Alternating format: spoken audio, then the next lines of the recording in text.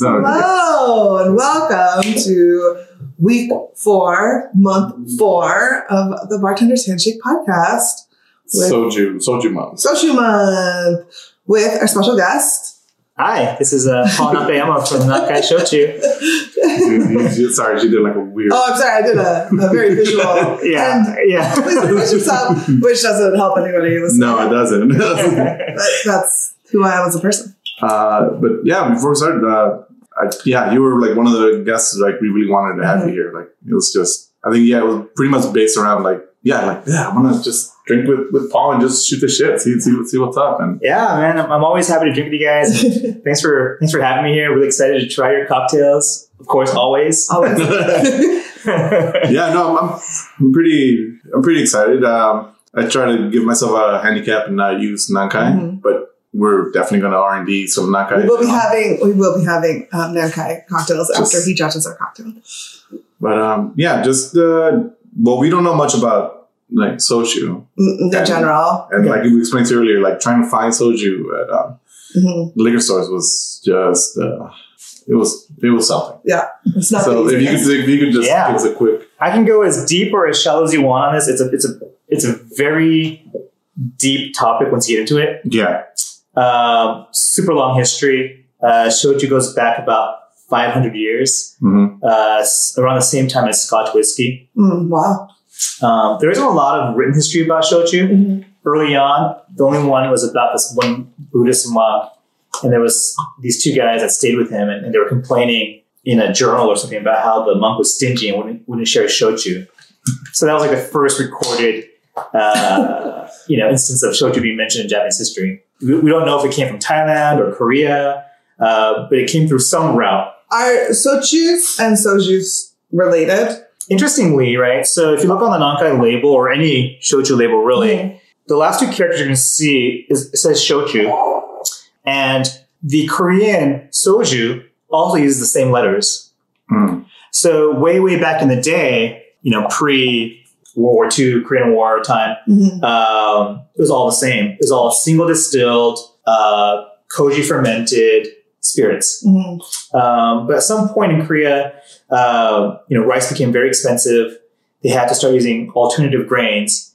And when you single distill something, you're going to keep all the flavors of whatever you make it from. And so when they were single distilling these different grains or cheaper grains, the flavors just weren't right. Yeah. And so they started experimenting with multi-distillation, right? Which is how most of the world makes their whiskey and vodka and what have you. It allows you to make a higher proof alcohol, but you kind of lose flavor with each pass through the still. And so the quality of the grains aren't as important as the water you use in many cases. With shochu, everything's important because it's single distilled. One pass is all you get. So soju went the vodka route. At the end, because you lose a lot of the flavor, you'll probably add some kind of flavoring, whether it be corn syrup or sugar. Shochu doesn't have any additives at all. So modern soju is quite different from shochu. But back in the day, they were the same. Interesting. Yeah. So they just they started the same and then they merged their own path. Yeah. I think out of necessity, soju became more like vodka. And became this product that was, easy accessible to the masses. It was cheap to make, cheap to sell. Properly balanced, was delicious. Yeah. Shochu has always stayed mostly on the craft side of things. But there are some versions of shochu that are like soju where it's like made to be mixed or canned or whatever. So those are called multi-distilled shochus. It gets really confusing because there's so many varieties, Yeah, narrows it down. I think like the first, when I first met you, I was just like, oh yeah, it's soju. You're like, no, it's. Then I'm like, so it was very confusing. Yeah, and it's like even like I explained to you earlier, like we had a guest here who was confusing it as well. And then when he was like, what is this? Like, it doesn't taste like that. It's like, I remember having bad experiences with it. Sort of like... Yeah, he was like, I always get really bad hangovers from soju. That's because it's a corn syrup, right? Yeah. So I guess let me give you the kind of the main rules around shochu. So in Japan, there are strict laws that define what shochu can be. Interesting. So there are just a couple. The first is, as I mentioned earlier, it has to be single distilled. And this is for genuine shochu. The second thing is it has to be koji fermented. And koji is a type of mold in Japan that we use to ferment everything. So miso, soy sauce, sake, everything. And so what that does, it imparts a really beautiful umami essence to it. So with that being said, Yeah. pour yourself some Nankai. Thank you. And the other thing is that it can be made from almost any grain, but it has to be on this list of approved ingredients. But the list is wide. Yeah. So there's barley, right, which is ichiko right there. Black sugar, which is Nankai. Sweet potato is a very popular one in Japan because it has so much aroma to it. There's even like crazy ones like aloe and buckwheat and tomatoes. Interesting. I remember trying a buckwheat one, but in aloe, that's interesting. Yeah, there's a lot of different varieties that are kind of pre-approved. Rice is another popular one. Even the sake lees. So after you make sake, you take the leftover mash essentially and distill that again to make the shochu. So there's a lot of different ways you make shochu. I'm glad you mentioned that because like when she first heard about it, she was telling us like, oh, is it the same as sake? It's like, does it? So it's like not.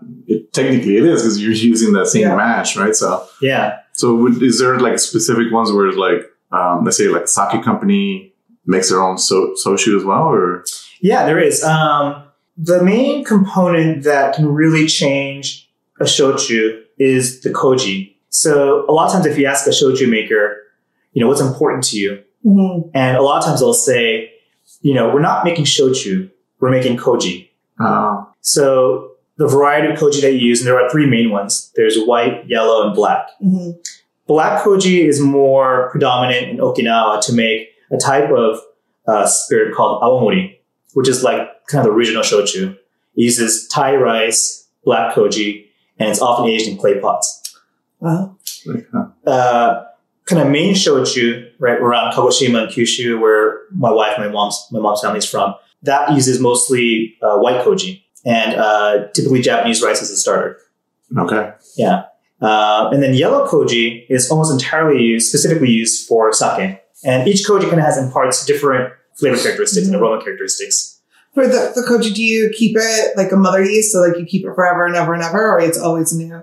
I believe so. I'm not a master on that part of it, but I think, you're trying to preserve and try to keep it consistent. So the koji kind of consistency is really important. So I'm sure you kind of keep a portion of it to kind of keep that growth going, right? Nice. So the difference between sake and shochu, right? Sake, you start with the koji, the water, and the rice, and the yeast, and you make that mash, and then you ferment it. And, there's a lot of real complex components to how you ferment it. How much you mill the rice, the balance of water and koji and yeast, how long you ferment it. Do you do it do you do it naturally? There's just so many layers for sake. But the idea is with shochu, you take that initial mash and then you take a secondary ingredient, which is going to be your flavor component. And that's going to be your barley, your black sugar, your sweet potatoes, your oranges, whatever. And then you do a secondary fermentation. And then once that mash is done for about 1 or 2 weeks, then you take it to a pot still, and then you do the same with distillation. And because of the way koji works, it's one of the only spirits that right off the bat, out of the still, you'll get about 43%. Most other spirits, you'll start with a 24% or 30%, and then you distill it again to get to 46, and you distill it again to get to like 90, whatever, and then then you dilute that to get down to your base vodka or whiskey. Interesting. Well, see, it's sort of like what you were saying about koji is like when I went to Jack Daniels, you were talking is like the most important is like pretty much the water. Like they were very adamant about their water source. Yep.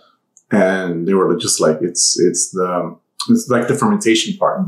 Like they even have it like in the lab. It's like it's like it's from a mother yeast, and it's like we bring it out, and it's like we grow it, we get it ready for the next mash, and it's like so it's like they were mainly worried about the yeast strain. They're like, it's a big part, right? Yeah. The other thing too is almost all shochu is aged. What you age it in is kind of makes a different product. But essentially to kind of smooth it out, you'll leave it in a steel tank or a clay pot or a barrel for you guys use up to 3 years. For the regular Nankai, what do you guys use? So we age that in a steel tank for about 3 years. Okay. Oh, yeah. So it's not like a tequila Holman where it's just right. Just straight. Yeah. That's crazy. That I did not know. Mhm. Yeah, so I mean, to make one batch of Nankai does take quite a bit of work and time. Yeah. So it's not like, if we got a 20,000 case order from Costco tomorrow, You'd be able to turn it around. yeah, we need a little bit of time to figure things out. Mhm. Thankfully, the distillery is kind of planned for the possibility of huge growth. Yeah. Specifically because the Japanese whiskey market has taken off so much and there's Yeah. this growth in Japanese spirit love. But even still, it takes a lot of time. Mhm. The sad part is in America, who knows why, but anything that's not whiskey or rum, you can't really put an age statement on it. Really? Yeah. So our first versions of the label, I totally tout about this 3-year age minimum thing and like, nope, take that off. Those are the ones where you had the yellow label, right? The yellow top? The yellow top, yeah. Yeah, I remember that. And they were like, nope, can't talk about age. Same with gold. Even though we age gold in 5 different barrels, Yeah. they're like, nope, can't say age. You gotta say finished. Why? Is there a reason? I don't know. Whatever the laws are around age statements, it seems to be limited to a very small list of categorical spirits. I blame prohibition.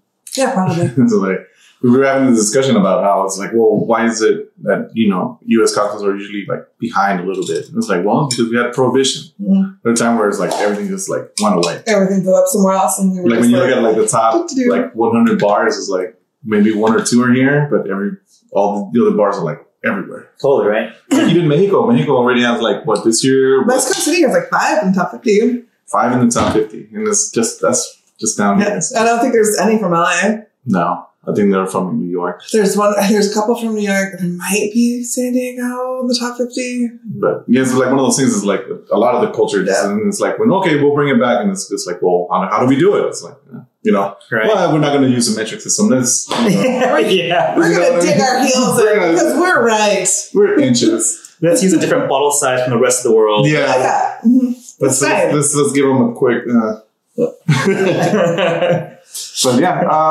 yeah, So should we get Cocktail started? time? Yeah, I guess just work on the cocktails, and then we'll just keep talking. And Our Excited. cocktails also could not be any different. because ideally, you'll see where the route she's kind of going with it, and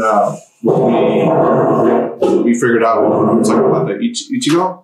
Oh, yeah. Uh-huh. It's like When we did the taste test, it was like, what is going on here? We need to play with this. we expected these two to be sort of the same, Yeah. So Like the the Nankai and the Ichigo. Yeah. Yeah. Yeah. like to be in the same. And this one was just like, oh, but all of them were. So different. It's like we were trying 3. It was like a blind taste test. Like we knew immediately. It was like, well, this is Nick. So for your listeners, I'll kind of describe the bottles you guys have here. Mhm. Obviously, we've got Nankai Shochu here. It's the 24% black sugar Shochu. And then next, you've got your base Ichigo. There's 2 versions of Ichigo, actually, and they look similar. That's the only one we could Yeah. find. So this is the 25% version. Because it's 25%, you can't sell it at a beer and wine restaurant. Interesting. So they have a different version that's 24% called Silhouette. And so if you go to a beer and wine restaurant, you'll find a 24% version available. Mhm. Yeah. This is a combination atmospheric and vacuum distilled barley shochu. It was for a long time the number 1 shochu in Japan, but got overtaken by a sweet potato version called from a different company called why am I blanking right now? It happens. It's all Kurokiri. Kurokiri, yeah. Can you make 2 of yours? One so I can forget and put a photo. Can you make 2 of yours? Yeah, we'll worry about it later. Details. I'm just saying. Make Details. 2. Make 2. No, I'll do make one. And then this one. Yeah, this beautiful bottle here is from Ichigo. It's from Ichigo, also called Saiten, and they made it specifically for promoting cocktails. Interesting. So it's 35%. It's such a tricky. Have you tasted it just on its own? I have, but it's been a while. Let me try it again. Yeah. It's such like a really fascinating flavor profile just by itself. I know it's really supposed to kind of focus on the umami properties of koji. No, it really took us for a loop because it wasn't nothing like. Yeah. We're like, oh, we definitely know what that flavor is going to come out. Yep. So this is really koji forward, I think. And so I think that's probably the part that it's such a unique flavor to Japan that when you bring it to America, it was kind of when we first started Nankai, that was one of the biggest challenges was, wow, shochu is so funky. And it's kind of a acquired taste generally that when a lot of shochu companies came originally from Japan and people tried it, just off the cuff or whatever. Yeah. They're like, what is this? Yeah. No, it's one of those things. There's a specific spirit I like. It's pastis. Have you heard of pastis? No. I'll bring it up. Yeah, so when I first started with shochu, a lot of my friends did not like it.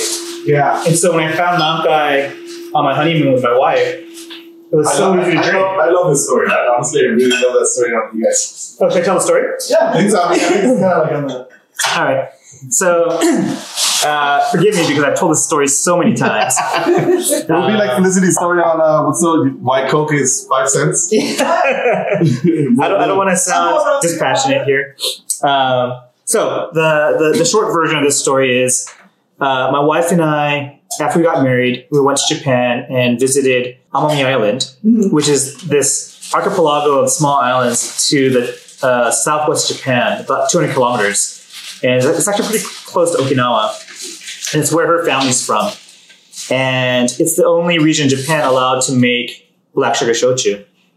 And it's such a beautiful place. It's like essentially an untouched Hawaii. Nice. And so we did a lot of different things there. Like we did hiking through these like 1,000-year-old cedar tree mountains. We went caving in like these underground caves. And at the end of this trip, or near the end of this trip, we went to a small bar. And the small bar had this shelf of all the black sugar shochu varieties from the islands. Ooh. And so I was like, okay, I'm going to try each one of these. Of course. Of course, right? That's the style I like. And so my wife and I were just kind of just talking, both in English and Japanese, and that caught the attention of these older guys drinking at a different table. And they just kept giving us this look. Eventually, they came over, and I thought they were going to try to pick a fight with me.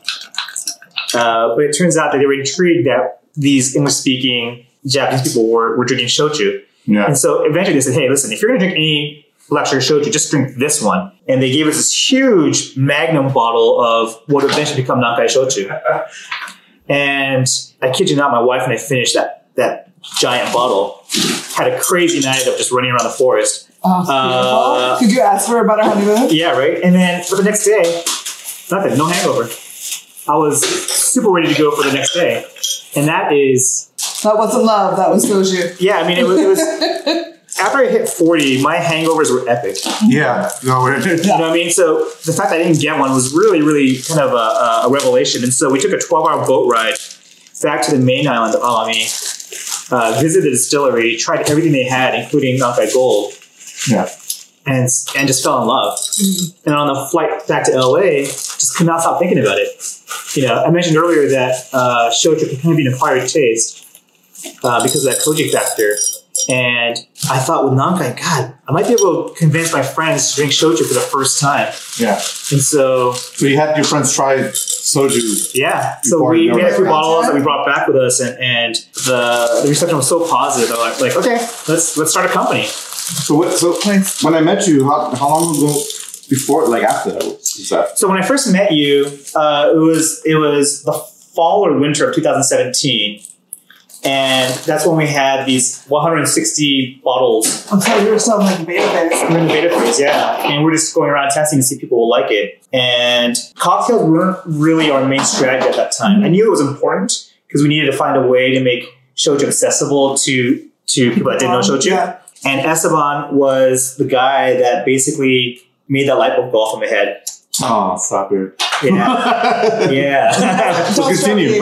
Just, I'm gonna time out the story. Yeah, please. My drink needs to be called. Ooh. So here it is. It's a kimchini. A kimchini. That's what they call it, yeah. All right. So I'm looking at a coupe glass with, is that gochujang on the bottom there? It is a kimchi sauce reduction. Ooh. So like basically the juice from a kimchi pot, and then I reduced it and heated the glass with it. And a little kimchi garnish. Mm-hmm. So I'm just smelling it right now. It smells amazing. So I really wanted, because this was so briny when I tasted it, I really wanted to like do something like briny and delicious. So this is with the Ichiko Saiten, right? Mm-hmm. It's very good. So, I mean, excuse me, immediately the umami from the kimchi and the umami from the Saiten really play well with each other. And it's nice, bright and crisp. Just popped it. And then Esteban's popping bottles over here. Right? He's like, don't be soda such a good drink. Yeah. Excellent cocktail. Yay. Thank you, Felicity. You're welcome. She was like, that's what really buzzed me because it's like, that's exactly what I was thinking. Like, I was like, I'm going to go on this route because it's like, I think when I'm going back to the story, like when we met, I think we clicked when we're like, oh, let's do a kimchi back. Like, you know? And I was like, oh, it's like, oh, this is great. Like, I love the fermentation. You're like, I think we were talking about the fermentation. It's like, I taste like a fermentation on this. And you're like, oh, good you mentioned that. It's like, we do kimchi with it. And then I was like, oh, and then we made the tepache one. Oh, yeah. And that's when we were just like, we like clicked on it. We were just like, yeah. While you're making that cocktail, let's talk about tepache real quick. Because one of the things I love about working with you, Esteban, is kind of marrying Japanese and Mexican flavors together. And tepache for me was a huge revelation because it's like playing on fermentation, which, you know, Japanese food is largely based on. And I'd never had anything like tepache before. And then when you match that with Namkai, I was like, what is this stuff? And can we bottle it right away? Yeah. It was very, like, I would say sort of like the star sort of line because prior to that, it's like, I would do a lot of the juicing at that point. And then I was like, well, we're wasting a lot of like pineapple. Like, oh, yeah. And I'm like, let's do something with it. And people are just like, oh, it's like, I don't know. I don't think people will like it. And so I kind of kept it sort of like people who were like in the kitchen and, you know, like maybe, you know, like switch it up. So it was like when you came along, I was like, I was already thinking, it's like, I don't think anybody's going to like this. I'm just going to you know what's funny? Take it home. It's like, I might get a lot of heat for this. So I credit Patron for really making people open to new flavors. And here's why. Patron, for me, was the first tequila that kind of mass-marketed premium tequila and at least opened people's minds to drinking tequila. Yeah. And that kind of eventually opened people's minds to mezcal. Yeah. Yeah, it opened up Pandora's box, I would say. Yeah, there would be no mezcal without tequila. But it's like a double-edged sword. It's like, it's good that it brought into it, but it's also bad because now you get like celebrity things. All right. So what am I looking at here? I don't have a name for it, to be honest. It's just like I don't know. It was nice and hot. I'm like, I just want something refreshing. All right. So I'm looking at a Collins glass with crushed ice. Yeah, pebbled ice. Pebbled ice. Just topped off with a little soda water. All right. Yeah. I'm gonna give it a shot here. Yep.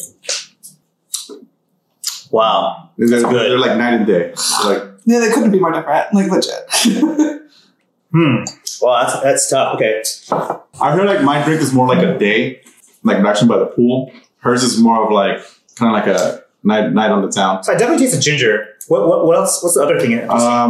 There's ginger. There's Ancho Reyes. So that's probably where you're getting the other stuff. Okay. Yes. So there's no sugar other than the sugar that's from the pineapple juice. So it's pineapple, ginger, Ancho Reyes, and then the soda. Because this is already sweet by itself, like the barley. And so I'm just like, this is a little high up. Like I was trying to go a different route, but I was just like, I'm just overthinking it.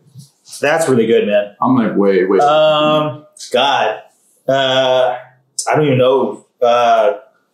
You don't have to choose right now. Just let me keep drinking, but yeah, let's get. Honestly, outstanding drinks from both of you guys. Thank you. As expected, of course. But well, we were talking about pastis. So pastis. Well, so this is pastis. This is the car. Oh, okay. So it's pretty much like star anise. It's like a digestive, and that came after like when absinthe was. It's very similar to ouzo. If you've read ouzo. Okay, gotcha. Yeah, it's got strong the anise flavor. And when you add the water to it, it turns like white, milky color. So it has like this whole thing, but it's very popular in Europe and in other countries. But here in the United States, it's not popular. One, because of the anise. People are like, oh, it's very licorice. They don't like that. Yeah. But the thing is, like, the way you're supposed to have it, it's like it's like a 3-piece sort of thing. It's like they give it to you in a glass, and then they give you a jug of cold water, and then you slowly pour it yourself. So it's like they can't market that in clubs or anything like that because people are like, oh, what do I have to do this? Like It's funny. When you said the word, I didn't recognize it, but smelling it, I knew instantly what it was, and the fact that it clouds white. It's kind of like a softer absinthe, right? Yeah. Yeah. It So this is pretty much after that whole absinthe thing. Is like they were just like we still need some, because absinthe was pretty much used to like to purify water. Like they were just like, it's like, water's gonna kill me. I might as well just add all these herbs in And have some special The drinks. medicinal. But that's the thing, the bad name. So there was like a wart that was destroying like all the wine grapes in France. Wormwood. Yeah. Yeah, And so it was like just it was the wormwood's what they made absinthe from, but it was like this thing that was like just destroyed like all the wine grapes. And so for a long time they couldn't produce wine. And so absinthe became the drink of choice. And then when the wine started to get produced again, people were loving absinthe. And then they were like, no, but absinthe is hallucinogenic. It's really bad. It's making you crazy. You can't drink it. It was like legit just a smear campaign against absinthe that stuck. Oh, is that right? Yeah, it was from the wine companies that were just like, what if you say that wormwood? Yeah. Wormwood is a hallucinogen and it's making It's sort of like if they would start saying what like one of the key ingredients from like soju, like you were talking, is like like in any of them, it could be the Oh, right. Yeah. or like let's just say that's gonna drive people crazy. Yeah. Blah blah blah. We're like, oh yeah. Isn't that crazy? Even back then, fact checking was so important. Yeah. And it's like that one makes me like so crazy because people to this day They're like, will be like, oh no, I can't drink absinthe. It'll make me hallucinate. I'm like, no. it won't. I wish it would. I've never hallucinated on absinthe, but I've had some crazy good times on absinthe. Yeah, but it's like with the alcohol. It's like with any alcohol. It's but like different, because I mean, I think different alcohols hit everybody different ways. I think the absinthe drunk is like such a weird drunk because it's such a clean drunk. Like, you don't know you're drunk, but you know the things that are coming out of your mouth are stupid, but you feel really good. Like you don't feel drunk, but you're drunk. My experience with absinthe was in Toronto. So way back in the day, I used to blog a hell of a lot. And I had met some of my best friends through blogging. And so we had decided to meet in Toronto one year. This was when I was like 25 or 26 maybe. Mm-hmm. And so the 4 top kind of bloggers on this one website, we all met up there. And our goal was to combine our strengths and write a script or a screenplay or a play or something. Yeah. Something. But what happened was one of us had bought a bottle of absinthe because real absinthe was available in Canada, whereas in the US it was not. But what happened was... And so we finished that bottle of absinthe and then we just ran around Toronto screaming. Yeah. Did not write a script or a screenplay. No. And just became best friends. I mean, that works out better. alcohol bringing people together. Yeah. Forget work and just friendship. Yeah. I like that. I mean, that's better. That's way better. Yeah, it is.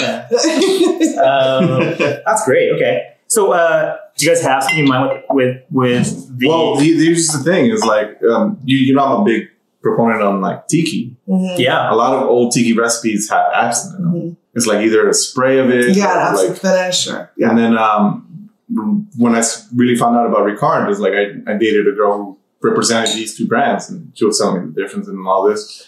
And the thing with like with absinthe, she was telling me like when it, like I think they call it you elevate a drink. It's like when you put absinthe in it. Like even if it's just a spray, it's sort of like an elegant way. It's like that's the way they see it like around the world. But here it's just like ugh. I remember there was a bar in West LA, in Santa Monica, that would serve like absinthe. What's it called? Like not a tower, but like this thing that would serve absinthe to you, and that's all they would like focus on. So it's sort of like cold water and then like drips. Yeah, the drips. Yeah. Mm-hmm. The proper way to serve absinthe. Yeah. That also led to a crazy night, but that's another story. that's another thing too. Is like even the drips. That's a whole different. That's a super process. Yeah, it's a whole process. That's why it never really took off. Yeah. So it's like 1 funky flavor. 2, if there's a process to go with it. Like if I have to do a ritual for it, most Americans are like, I'm out. Yeah. You know what's funny is I was probably on. So before starting Nankai, I was definitely on the ignorant side of things. You know, like if it was too much work, I wouldn't drink it. Mm-hmm. I didn't really pay attention to the different details of how things were made. Yeah. But after kind of diving into Nankai and learning about the craftsmanship, not just of shochu, but of all alcohol. Yeah. I mean, there's so many layers. There's so much thought behind making the alcohol, first of all. And then you can take it to a different level when you talk to the bartenders and the mixologists, where then you take that product and then try to think of other layers beyond that. Yeah. I mean, it's just infinite. And so once you start going to that rabbit hole, it's so much fun. And there's so much like mutual respect. Yeah. You know what I mean? Yeah, there's rivalries. Yeah, there's competition. Yeah, we want Nankai to succeed. But beyond all that, there's this mutual respect for the amount of thought that goes into creating a product. Mm-hmm. Not only in the bottle, but then in the glass. Yeah. Yeah. Mm-hmm. Yeah, it's like the chef that I used to work for, like he took a beer course like in UC Davis, because that's like here where like, he took just to get like to another level, and he was just like, I want to know more about beer. He came back, he's like, yeah, I really have a different respect, like point of view for people that like the head brewer of Budweiser. Mm-hmm. Because like as much as people want to talk shit about it or be like, it's like that guy globally makes things consistent. That's the consistency of something like for the big manufacturers. Like that's what's tricky. Yeah. So it's like just the fact that he could have that consistency, like no matter where. Like you have a Budweiser in Japan, or Budweiser in England, Budweiser in Brazil. It's like it'll be the same flavor profile. So it's like it's just like this is the craft on it. It's like Yeah. I mean, it's so deep. There's just so many layers. Yeah. And like if I could sell all alcohol, I would. You know what I mean? Yes, I do know what you mean. Sure, You know, on any given day, you're like, oh, I kind of feel like pushing, I don't know, rum today, or you know. Because like I'm definitely like I'm a rum bitch because I'm a tiki girl, but cheer me a nice, beautiful whiskey. Like I'm just like, you know, like I don't know. Like people will be like, when I was like moving into this category of work, people would be like, oh, you could rep any brand in the world. What would you want to rep? Like, what's your spirit? And I was just like, all of them. Yeah, really, right? why can't I just work for Southern? Can I be a Right, like literally, like I don't like just point me in a direction. I'll make it happen. You know, it's funny you mention that, Esteban, because whenever I go to visit Southern, our distributor in California, they'll have these boxes around the office, and it just says "help yourself." And there are these bottles of just stuff that they're kind of like trying to get people to try and learn more about, because it's this huge portfolio of the product. Yeah. Yeah, So my friend that works at Southern would be like, "Oh yeah, go ahead and grab some bottles, play around with it," you know. So don't mind if I do. You know what I'm saying? Just grabbing different bottles and like going home and just trying stuff out and just discovering new stuff that could work with shochu, you know. And yeah, it's a drink. Yeah, no, it's one of that's why when you see it's like we're building up a thing where we Pretty just, soft. seriously, right? like if you go on this end, it's like, oh, let me show you this one rum we ended up finding. It's some Mexican rum. It's a Mexican rum, but it's so funky. Mexican It rum, tastes huh? almost I mean, Jamaican. that's the thing about Obsessed. rum. Rum is almost anywhere. Yeah. But this particular rum, Oh, what a beautiful bottle. yeah, it kind of has. I won't like, lie, the bottle is what I saw first. it's kind of has like a sort of like an agave flavor to it. Please help yourself. Oh man, you guys are gonna destroy me tonight, you know. I mean, You guys have a cot? I'm gonna need a cot. You're welcome to take a nap. Yeah, no, we have like different types of rum, like Yeah, so the different types of top gin. shelf's all rum, then the second shelf's agaves, Moscats, tequilas, and then the last one's just whiskeys. And over here we have like a And those liqueurs. liqueurs, and those are our top ends. Whoa. Yeah, it's nice, it's funky. So for the listeners at home, this is called Yep. That's why I didn't even try. I was like, what a beautiful bottle. I can't read the label, but that's beautiful. It's a Charanda Blanco. No. Okay. And it's called Europan. And I'm going to have Esteban pronounce it properly. It's a Urupan. Europan. Uruapan. What is this Charanda Blanco? Oh, it's delicious. What can you say it? Because you said I said it wrong. Charanda. Charanda. Very agricole, right? Like, Yeah. Yeah, it has. It's not like it has like a funkiness, like a Jamaican rum. Yeah. But like sort of like a fermentation style, like a pulque. and it's a white rum. It's a white rum, yeah. So really, it's lovely. I like the little map on the side. Where it It's tells like- you where it comes from, and of a monarch. So we just watched a documentary on monarch butterflies. It comes from there. Yeah. Why is rum in quotation marks? How do they spell it? With H? No, it says rum, but then it's in like, I think it's because it's sort of like plain on it. Like when if you would say the Nankai Gold, like whiskey, it's not necessarily whiskey, because most people don't think rum like Mexico or like India rum is like anywhere where there's sugar you can make rum. That's why I'm yeah. like where I'm from. It's like in San Luis Potosí. It's like in the middle of the, like we're all about rum and whiskey, and they're like, well, why rum? Why not agave? Like, yeah, we have agave and everything, but it's not like I told you. It's not like like wherever, like in Oaxaca, where it's like, that's like their main, you know, like for us, it's just like, yeah, we have all the, like the crops to make it, but it's just more of like, I'm going to make it for a special occasion. Mm-hmm. Like this whiskey, I'm going to make it to get fucked up on.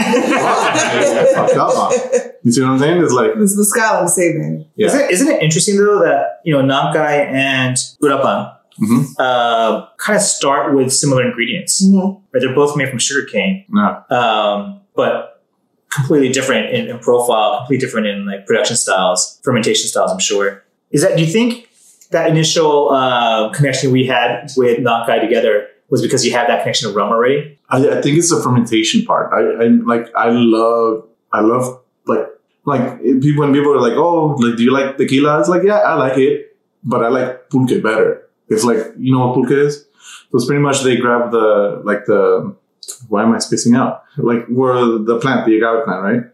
And instead of like pulling the whole thing from like the root, like the piña, like, you know, and then using the piña, it's like they take the center leaves out and they create like a well. Oh. So they carve it out. So they just carve like the center of the piña like that, and then they they sort of like mash it, like the natural liquids that come in, and they just let it set. They let it ferment, and then they come back and all they do is just like dig out from it and drink it, and they don't kill the plant. They just kind of like, so the plant can still foster from there. Mm-hmm. And then just let it, and then they slowly kind of like, as it's growing, they carve it. More and more. They carve it more and more. And then you just like drink from it.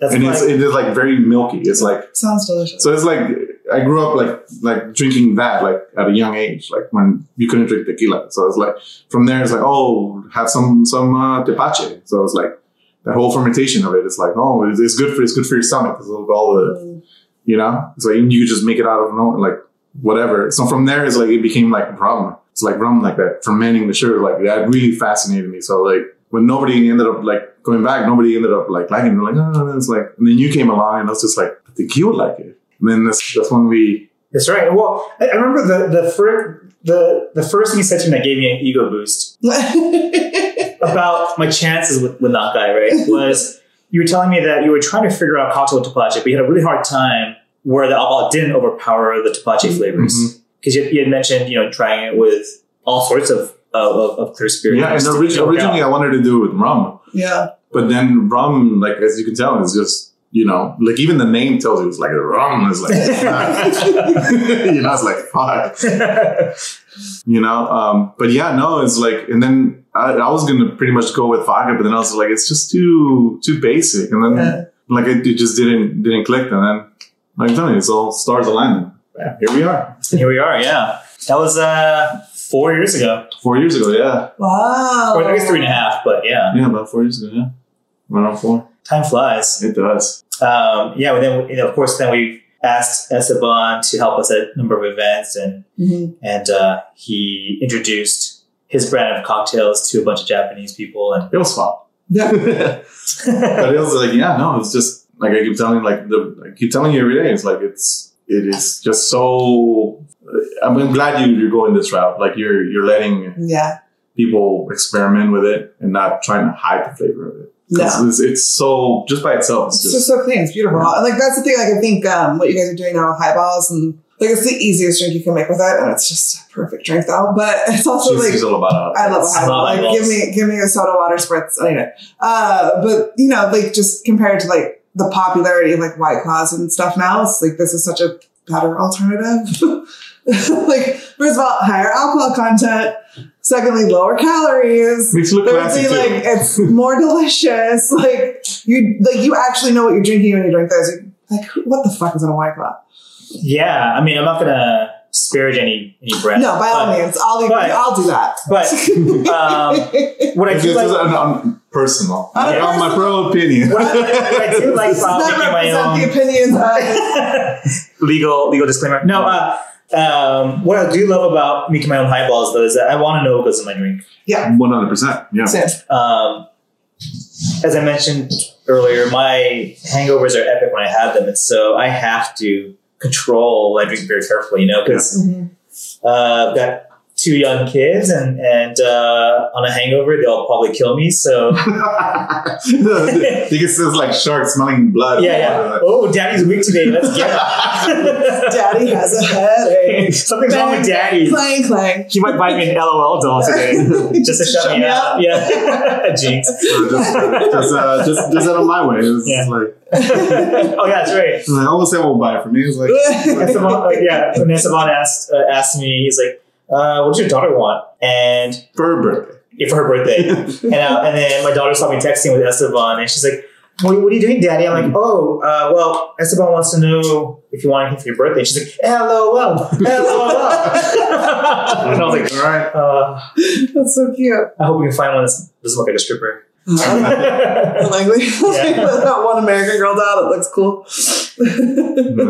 So I want to make some drinks for you guys too at some point. Yeah, let's start. Yeah. What do you Do you got? guys have any lime juice? We do. Yes, we have lime juice. every juice. Whatever you want. Be prepared. Lime juice, cucumber juice, lemon. All right, let me do a Japanese Thai gimlet for you guys. Oh, that sounds What phenomenal. do you need on I just need lime juice, and I've got the nankai. here? We'll set you up on this section here. You need Tim's.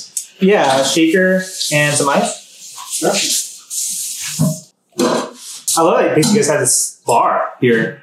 Yeah, it's just like a little island, and she was like, I'm never gonna use this. But it's like it worked out for our purposes. This worked out perfectly. This is lemon, right? Where's your lime? I don't know. You're the one that got it. Oh, this is the big one. Yeah. 'Cause we tend to use lime more than Oh yeah, look at that. That's a whole lot of lime. me, and you didn't even put it in the thing. So when I started doing events on my own, I needed to think of some cool flavor profiles to highlight Nankai, but also kind of just raise some eyebrows. Yeah. And so when I was just shopping, I just found like these lime leaves and thought, man, if I can figure out a way to get these flavors out, and then while also using black sugar as a component. Yeah. That's beautiful. Is Yeah. black sugar an easy thing to find? If you know where to look. Okay. So if you go to a Japanese market, there's a lot of desserts that use black sugar. Mm-hmm. There's a very popular ice cream bar at Asian markets that it's made from black sugar and milk, like a milk tea kind of thing. Mm-hmm. And then it has boba frozen in there. Interesting. And it's not cheap. It's like $9 for 4 bars maybe. Mm-hmm. Oh my God. You're like, but worth it. Oh my God. You need simple. You need. Yeah. Nope. I got the sugar here. So this is, what I have here is it's really dark, right? It's basically a simple syrup made with black sugar, half black sugar, half organic sugar, and then infused for about 4 to 5 hours with lime leaves. And then I'm going to do 3 ounces of nankai, 1 ounce of lime juice, and then 1 ounce of the black sugar. I'm into it. What kind of glass would you need? Yeah. What are the measurements on this? This is a Japanese, so this is going to be 2 all the way to the top. One. So 1.5 right there. And then you got your. You can get on One? the other part. This is 1 right here? It's easier. Nice. Fancy. Fancy. This usually helps. You start off. Oh, yeah. Okay. So I'm going to do 1 ounce of syrup. Do you serve it rocks or no rocks? No rocks. Gimlet, so you need coops. Coops. Oh, you know what though? I'm making 2, so let me just do this. I do a full 2 here. This is the main one? You pour in the small guy. Smaller. Sorry, I don't use Boston so much. It's okay. They still kind of terrify me a little bit. It's not that bad. It's just like one of those things. Is like once you get. What scares me is using Boston's with a glass. Yeah. Oh, yeah. That's gonna be That's like like that freaks me out. And I've been doing this for a while. So let's see, we need 6. Yeah. Thank you for doing the math. Mm-hmm. So you guys started this company, and then from there, that's really where you started to learn about alcohol and spirits and stuff. Yeah, I mean, there are a lot of shochus already in the States, and but none of them are really kind of marketed to non-Asians. Yeah, I mean, they are now, but not before. And so we were trying to figure out different ways to educate the public on shochu. And as we did a lot of sales calls, we realized, most spirits were, cocktails were the way you sell things in restaurants and bars. And so we kind of had to adapt our strategy and education. Obviously, meeting Esteban and some other bartenders has really changed kind of our approach, and cocktails became kind of our claim to fame. Mm-hmm. I mean, I feel like, and this is just purely judging on your Instagram profile, that you guys, like when bartenders do, like it worked for me too. Like when he introduced me to this, I was just like, this is amazing. Like it's so clean. It just tastes so good. Like it's so easy to play with too. And so it's like, I feel like that's what the consensus is from other bartenders that you've interacted with. It's an easy thing to mess around with. It's funny.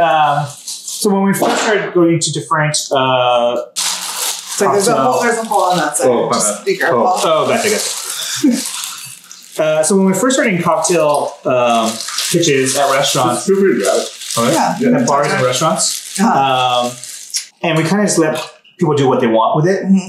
Similar to the challenge you guys had with Saiten, most bartenders and mixologists didn't know what to do with it. Mm-hmm. They're like, is it vodka? Is it gin? How do I treat this? And because it is 24% much lighter and low ABV cocktail is just barely starting, most people didn't know what to do with it. Mm-hmm. But after working with Esteban and a few other people, these ideas started forming of how to make a low ABV cocktail that had plenty of punch and plenty of flavor, but didn't kind of raise the cost too much. Yeah. So I think that's the thing for me for like low ABV cocktails. Like I still want you to do your job. So let me show you how to do a little tap down. So when you do it, make sure you kind of go like at an angle. Just like really see how it's like that pocket. Yeah. And you don't want to shake it down. Like turn it around. Big 10 face up. So it's like if it pops out, it doesn't pop up. It's just so you hold that down, so you're kind of like grabbing it both hands. And see, Boston Chickers scare me. and just shake it? Yeah, shake it. Okay. When I interviewed you, Esteban, you were warning me against the dangers of overshaking. Overshaking, yes. Yes. How? I still don't know how. That's something that I had to teach her too. So. But I also think it's a personal thing. And I also think it depends on like what kind of drink you're making. Right. 100%. It's a muscle memory thing. So it's like over stirring, over shaking, any of that. Try it. You have some straws here. You could just try it, see if that's what you want, or if you want it more diluted. Yeah. All right, let's go with it. So get a strainer here. Strainer. Do you need a double strainer or do you just need one? That's all right. No one actually can see the drink, so. We're going to be ice skating. Normally I do double strain, but... Yeah, so pretty much shaking, it's sort of like you let the ice sort of tell you. It's the ice in the tin. It's like when you like, it's good to practice with with the hard rock. Hold on. I don't want to put it over the PC there, so. Yeah, if you use like one big rock, it's easier to hear the shake. Like you could hear the clunk, like you hear pom pom pom pom, and then once it starts sounding more like a maraca, then it's like because you took enough, yeah. It's like or like even if you just use just crushed ice, you hear like a hard maraca, but once you start hearing it's like it's already it's like thank you, enjoy, So this is our Japanese Thailand gimlet. I mean, I would drink that every day. I like it. It's so nice. So I brought plenty of syrup for you guys to play with you if you want at some point. Just to love cooking some more recipes with it. For sure. I can just taste it on its own. Yeah, please. Yeah, I like it. It's So on the nose, you get a lot of the lime leaves. It's like on the palate, you'll get the black sugar. It's like citrusy, but not citrusy. Does that make sense? It's like not sour. It kind of has like those citrus notes, but not sour, which I kind of like. I like those little funky. This is wow. There's so many levels to the sugar. Like it's not just black sugar is awesome. Yeah. So in Japan, wow, it's often used in cooking too because it amplifies umami flavors. So it's great for sauces. Yeah. Yeah. Yeah. I remember you getting like this, or like even like cough medicine is usually coated with this. Like if you do like something with milk, which is a common kind of combination with black sugar, I think you can come up with some pretty cool cocktails too. That's really nice. For me, I always have problems with doing this cocktail live because unless you're really good at choosing good limes, Yeah. you can kind of get on the acidic side of things or too bitter sometimes, And so choosing really good limes is so important. And that's something I haven't mastered yet. I mean, I don't. Limes are, to me, like one of the trickiest fruit, like limes and avocados. You're just like, I don't know, you don't know what you get until you open you up. And you're just like, hope for the best. But yeah, no, like really good limes are phenomenal. Like this is like a dumb story. But my friend was just having a birthday party and he like ordered food.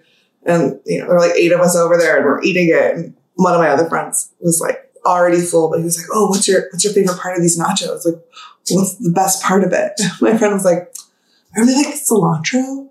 And I was just like, that's just like such a stupid thing to say, but it's like, when you get like really fresh, perfect produce, it's just like, oh, it makes a world of difference. Like, and this is a thing that Esteban and I have talked about a lot, but he is a big proponent of, especially when I'm like entering competitions or something. If you're using pineapple juice, just go canned. It's universal. You don't have to worry about what the ripeness of the pineapple was, but just buy lime juice. Because it makes it easier. Like I was telling you, it was like I worked for Bacardi when they do the masters, It's like, so it's like every cocktail that was there is like they want to make it easier because they want to batch it. Mm-hmm. So it's like if they have to go out of the way to make pineapple whatever, and it takes the process, like automatically they're just gonna be like, no. Yeah, because unless you're making like a cordial or something, or you're batching the cordial then that's fine. But otherwise, it's just the juice. Most of the cocktails that they feature are ones that they could go, it's like maybe 4 ingredients and they're easy to get. Like anywhere around the world, easy to get. And those bartenders are like, and with that being said, is like, that's why I try to keep things a lot simpler. I mean, that is one of the things that the Bacardi Legacy competition was like one of the first things I ever entered.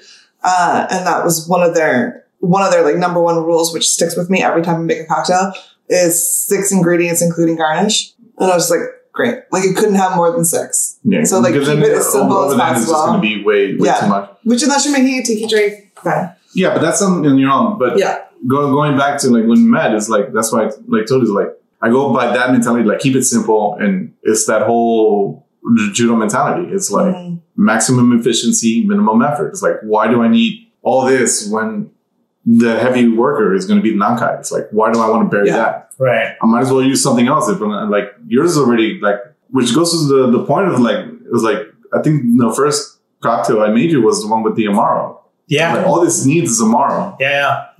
It's like it's like that's it. It doesn't, like the Nankai is doing the heavy lifting. The Amaro. Yeah, that was one of the, so that and the Tapache were the 2 aha moments, right? Where we're like, whoa, it actually goes well with and Fernet is part of Amaro, or it's an Amaro as well. And I did not like Fernet for a really long time because of my experiences in San Francisco. Sure. You're forced to do shots and shots of warm Fernet. We're on that same page. Yeah. Like I used to work in the kitchen and I was like, just give me Jägermeister. It's like, and I love Jägermeister, but Fernet has a.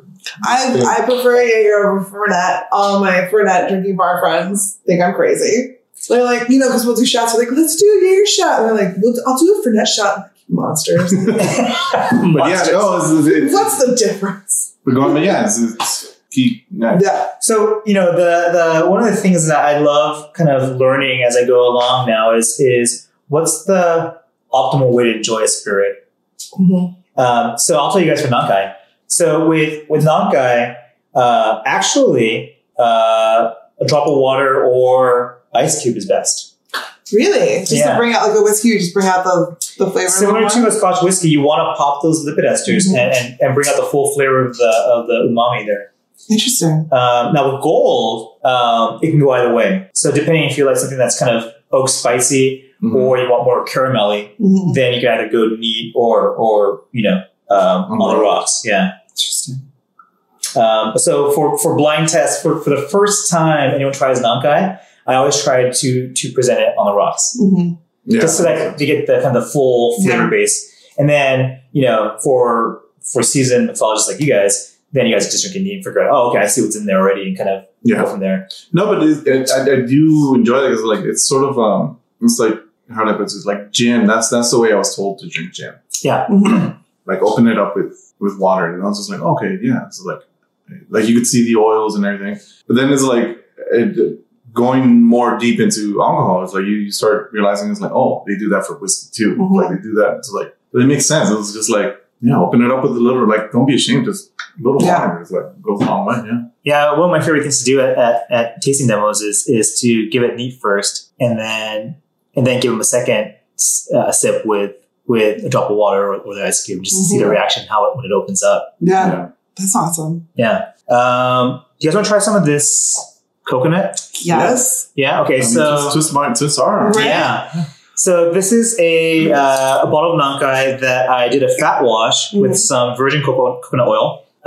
Warmed it up, poured it into the bottle, and then infused it for about 4 or 5 hours. And That's a short infusion, yeah. It is, yeah. And then I put it in the freezer to freeze all the oils up, and then strained it.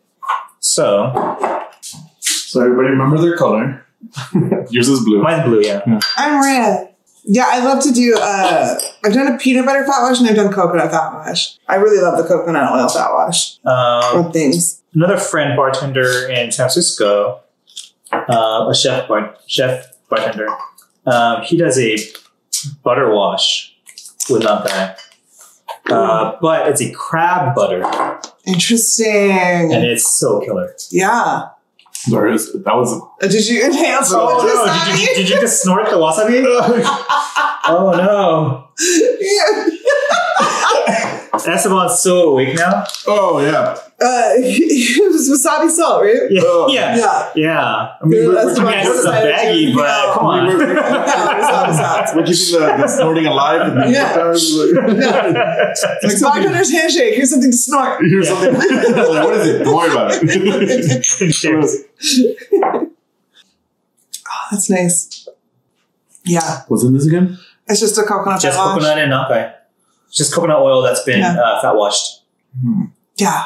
I mean, this is like, I think a lot of things that people do is this thing, I talk about a lot in the industry, like the clarification and all that bullshit. I think a lot of it is a lot of like, we're going too far, guys. Just I kind of want to make a cocktail for that. Right? But I see the light bulb. Go, Esteban. Go. I personally, I love a fat wash. Like I'm like for a fat wash. I think you're gonna. I'm all for like just experimenting and I mean, if we're not getting creative and having fun, 100%. Everything should be fun. Everything should be creative. yeah. I mean, like obviously there's the practical aspect of if we're gonna put into service, but I mean, if you want to have fun, if you're there on a slow night and there's a customer you want to just kind of share stuff with, why not do some of the more fun stuff? Yeah. But with that being said, though, I'm big up on like that's for somebody that's like Yeah. But if you do it with like It's not on the menu, yeah. no, but it's like one of those things where, like, as a bartender, we always get people, it's like, can you make me this drink and this drink,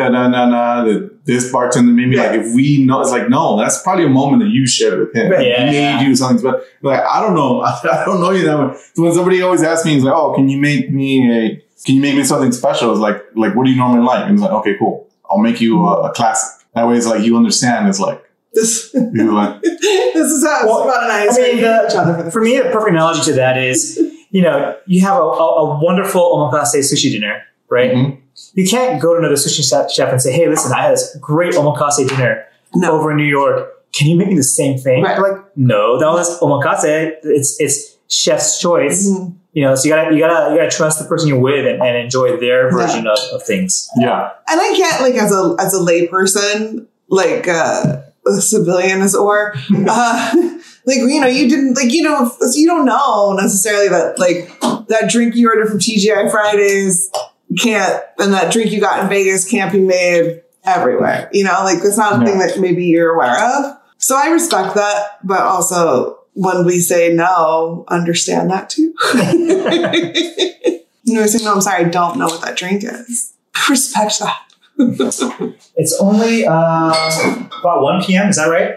No, Yeah, 1:40. 1:40. Yeah.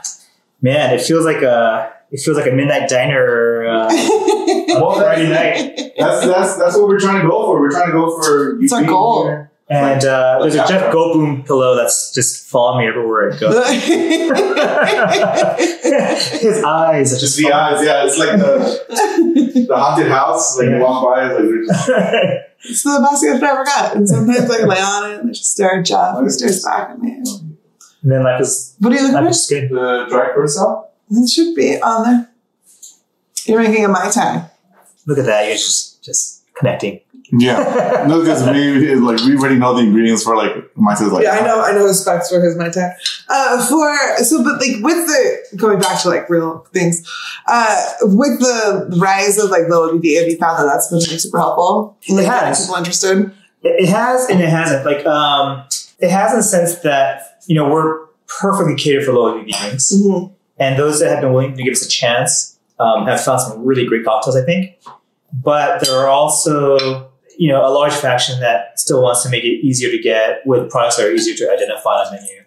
Mm-hmm. And so my challenge is to find venues that are okay with experimenting and showing customers a new spirit. And I think that, the percentage of the population that are more open to trying something new or want to be that group of people that are first to discover something. Mm-hmm. Because I remember, 20 years ago, Japanese whiskey was laughed at. Yeah. And I would go to a bar and everyone would just quote Lost Translation. Please rip me. That kind of thing, right?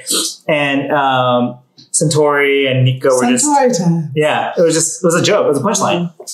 Not really tasting and giving it a chance. But once someone with a respected opinion tried it and said, hey, guys, listen, this is some real shit, Yeah. It changed everything. And then all of the tough times that the whiskey makers in Japan had led to them scaling back production. Mm-hmm. So now when it's really popular, it's not available because of all that ridicule they faced earlier. Yeah. You know what I mean?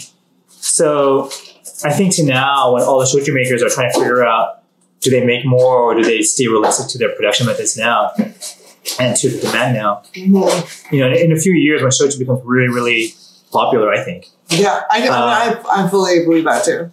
We're gonna hit a shortage at some point. Yeah.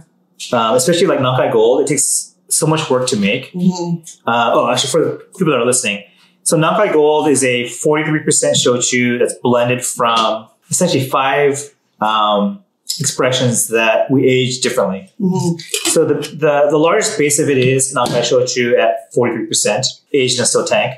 But then we age different expressions, either vacuum distilled or normal distillation. And then aged in American white oak or French limousine oak. And each of those are aged 3 to 5 years. And the challenge with Nankai Gold, I think, with any aged shochu really, is to be categorized as a shochu, the main thing is it can't be dark. Interesting. So if it gets dark, like a whiskey, it is disqualified. So wait, it doesn't have to be dark, it has to be just... Yeah, it can't be dark. If it's a certain tint, if it's darker than Nankai Gold, it's gotta be a whiskey or some other spirit. Because Nankai Gold's, so like it's Chardonnay color, really right? watch that. Yeah. So the real challenge with aged shochus like Nankai Gold is how do we get the depth of flavor without the darkening in color, and that really goes back to the 80s when Japan and the UK, Margaret Thatcher, made a deal. And if we wanted to export shochu anywhere, it had to be a light color. Otherwise, it had to be taxed as a whiskey. Really? And in Japan, whiskey licenses are incredibly expensive. Yeah, and they just changed all the whiskey rules, right, in Japan? They did, yeah. So that means some things that were considered whiskeys are no longer considered whiskeys. That's correct, yeah. So a lot of the whiskeys that were coming to the States were actually shochus. Some of those will be able to stay as a whiskey because of the fact that they were made from a certain grain and were malted, but a large majority won't be. That's so fascinating. So either they were a Scotch or Irish import that was bottled in Japan, so they're disqualified, or they were fermented with koji, not malt, and so then they're disqualified. Wow. How many? I don't know if you have an answer to this. How many of like the popular Japanese whiskeys that we all know were actually fermented with koji instead of malt? All of the expensive ones that people are vying for, the Yamazakis and the Nikkas of the world, are generally true whiskeys. Okay. But there are some blends that were commonly known to be a blend of, it's a world whiskey essentially. Yeah. So, I mean, they weren't hiding anything. So, Yamazaki Nikka, Suntory Nikka, they're pretty open about what's Yeah. what's in the juice. Same with what's the other one? I'm blanking right now. The Roma is hitting me. The Ichibu. Mm-hmm. So those are always marked as world whiskeys. But there are some others that were a little bit more not as forthcoming. When you age the Nankai Gold, you do it in virgin barrels? One of the expressions is a virgin barrel. The others are used in French limousine cognac barrels, American bourbon barrels, Interesting. Spanish sherry barrels. Mm-hmm. But they're all different percentages. Mm-hmm. And so you're trying to capture different flavor profiles and then the right color and the right flavor depths to get to something that's passing for shochu, but has kind of all these different crazy profiles. So it blows my mind when I open different Nankai Gold bottles and find a very consistent flavor throughout, knowing that he's aged so many different barrels to get to this point. I mean, he's a master distiller and a master blender, and that's huge. Yeah. Yeah. What a dream job. I know. And I think you kind of just stumbled into it too. Our master distiller. Really? Yeah? Yeah. Oh, that smells amazing. I know. I can smell the accent. It smells good. So that's pretty much a Mai Tai that I made you with the coconut one. So I used the same thing, and then I just topped it off with a little gold. But the other thing we did is like... Dude, get out of town. That's amazing. But the other thing is like it's sort of like we were talking earlier about the whole accent. Like we elevated it by just spraying. Yeah. Just give it a little... So it complements with the mint. It's like now the mint serves a purpose. It kind of like neutralizes. That's dangerous. I mean, Did I not get one? Nope, I just made one. So rude. If you want to try it. Here, but I'll make you one right now. Thank you. Yeah. So you used the coconut wash. Yeah, the coconut. Okay. So see, it's like you just wash it off with the. Yeah. So it just coats it. So like when you have it, it's like. So you spray the absinthe on the bottle just to get that. Yeah, you have like a little thing. You just give it a quick. Mm-hmm. Yeah. You could do it at like the very end too. If you want to like create a fire show, you want to be that. Oh person. yeah. You can put a little cinnamon and I always want to be that person. Light it on fire. So just let that absorb it, and then. And then how much of the Nankai Gold did you use? Use the gold, 3/4, and then the rest was just all. And you just topped it off with the gold. You didn't mix it with the. No, I mixed it. Oh, okay. So instead of a dark rum float, you did a Nankai Gold float. Right. Yeah. Yeah, no, that's nice. Thank you. I meant the infusion of the coconut oil. But yeah, no. I'm getting pretty rocky, guys. Because I'm still doing the taste test as the day progresses, and I am getting yeah. Don't worry, we'll eat something. We're not gonna just. I'm feeling the power of the craft spirit flow through me. For the so you guys also just acquired a sake company? We didn't acquire some. So we actually met a friend of a friend had reached out to us and liked what we were doing with shochu and asked if it was possible for us to consider a sake. And we are adamant about only carrying things that we love. Sure. We're a very small company. I feel like that shines through. Yeah? Yeah. Thank you. Yeah. I mean, that's like part of the reason like he and I respect and like you guys so much is like, and like why, because like you guys really love the product and it's a product that's worth loving. You know, it's like, you don't feel like there's any like shadiness going on, you know? I mean, it's a definite problem because we drink so many samples out of our own stock. It's like we're breaking the first rule of like never get tired. Yeah, we're breaking that rule 100% every day. But so when we heard the story behind Moon Bloom Sake, which is the sake that we're carrying right now, it's beautiful. By the way. It is. Oh, thank you. Yeah, we. How could you say no to that story? So for your listeners, I'll just give a quick recap. Yeah. There is a 120-year-old brewery in Nagano, Japan, called Wakabayashi. And they've been making sake 120 years, 6 generations, family owned. And they're about to shut down because normally, Japan's very patriarchal. And so they're like, okay, there's no sons, we're done. And so the eldest daughter, who was in fashion, didn't want to see that tradition end. Mm-hmm. You know, and I mean, kudos to her for wanting to keep that tradition alive. Really, yeah, doing that for her family, yeah. Yeah. So she left her job and started seeking apprenticeships, you know, and so she found a master brewer named Nishimura-san and started training with him. A year into her training, he passed away. Oh my gosh. You know, and so then she's like, okay, well, now what do I do? I left my job. Yeah. You know, my parents are about to retire. And that's when there was this underground group of female brewers named The Seven, because there were 7 of them. I'm like obsessed. Continue. That heard her story and decided to become her teacher.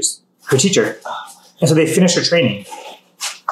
That's beautiful. Isn't that amazing? And then, so their whole mission is, okay, sake has always been a masculine pursuit, I guess, is one way of saying it. Sure. And so all the flavor profiles are kind of based on what men prefer. But imagine if sake was produced with a different perspective in mind, right? And so that's the whole thing. And so Wakabayashi, they're only making sakes. So they're using the same techniques and nomenclature for sakes as everyone else.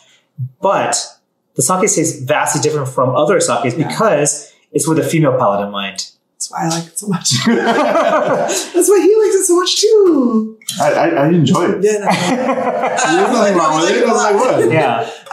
But no, like it's a beautiful story. I mean, it gets me emotional, right? Because thinking about, because I have, It's a beautiful story. Beautiful story. right? Because I have That 2 should be a daughters. movie.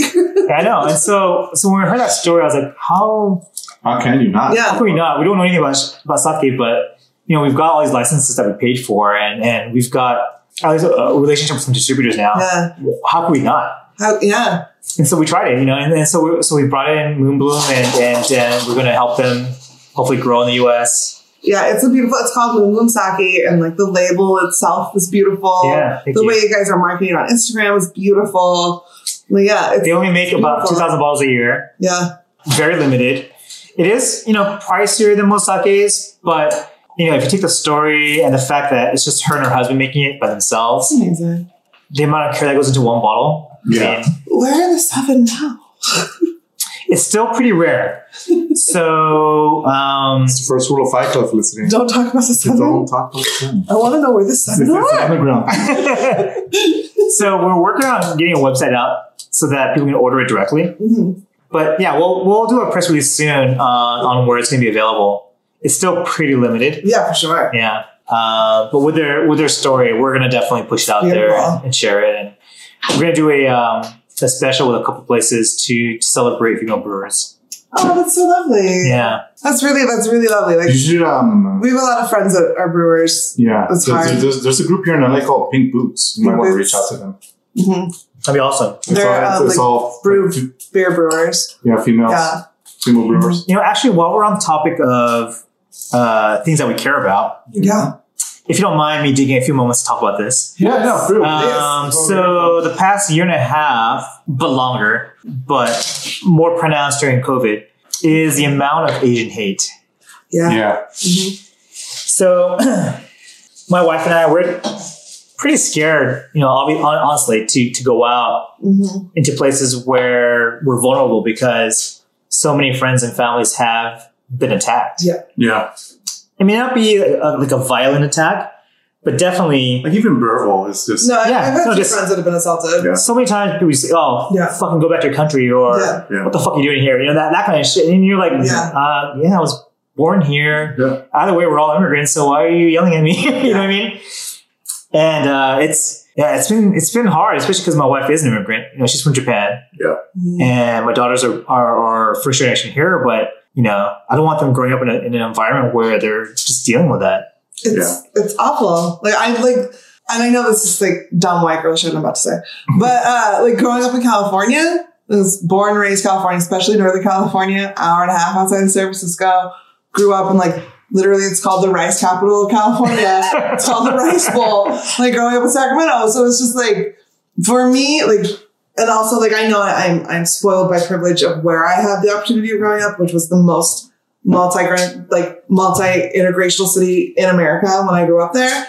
So it's just like, my brain physically can't understand it. Like, I literally have no grasp. Like, what are you talking about? Like, and like, just to lump them all into the same thing. And I'm sure you've experienced it too. Being Mexican, like everybody everyone has their trials. Like, right? I literally, like, my brain doesn't compute. And I know it's definitely the privilege of where I was able to grow up and the time I was able to grow up there. And so, like, for me, like, my heart breaks. And I have, like, a lot of Asian friends that are just like, my really good friend Edie, she's a chef in New York.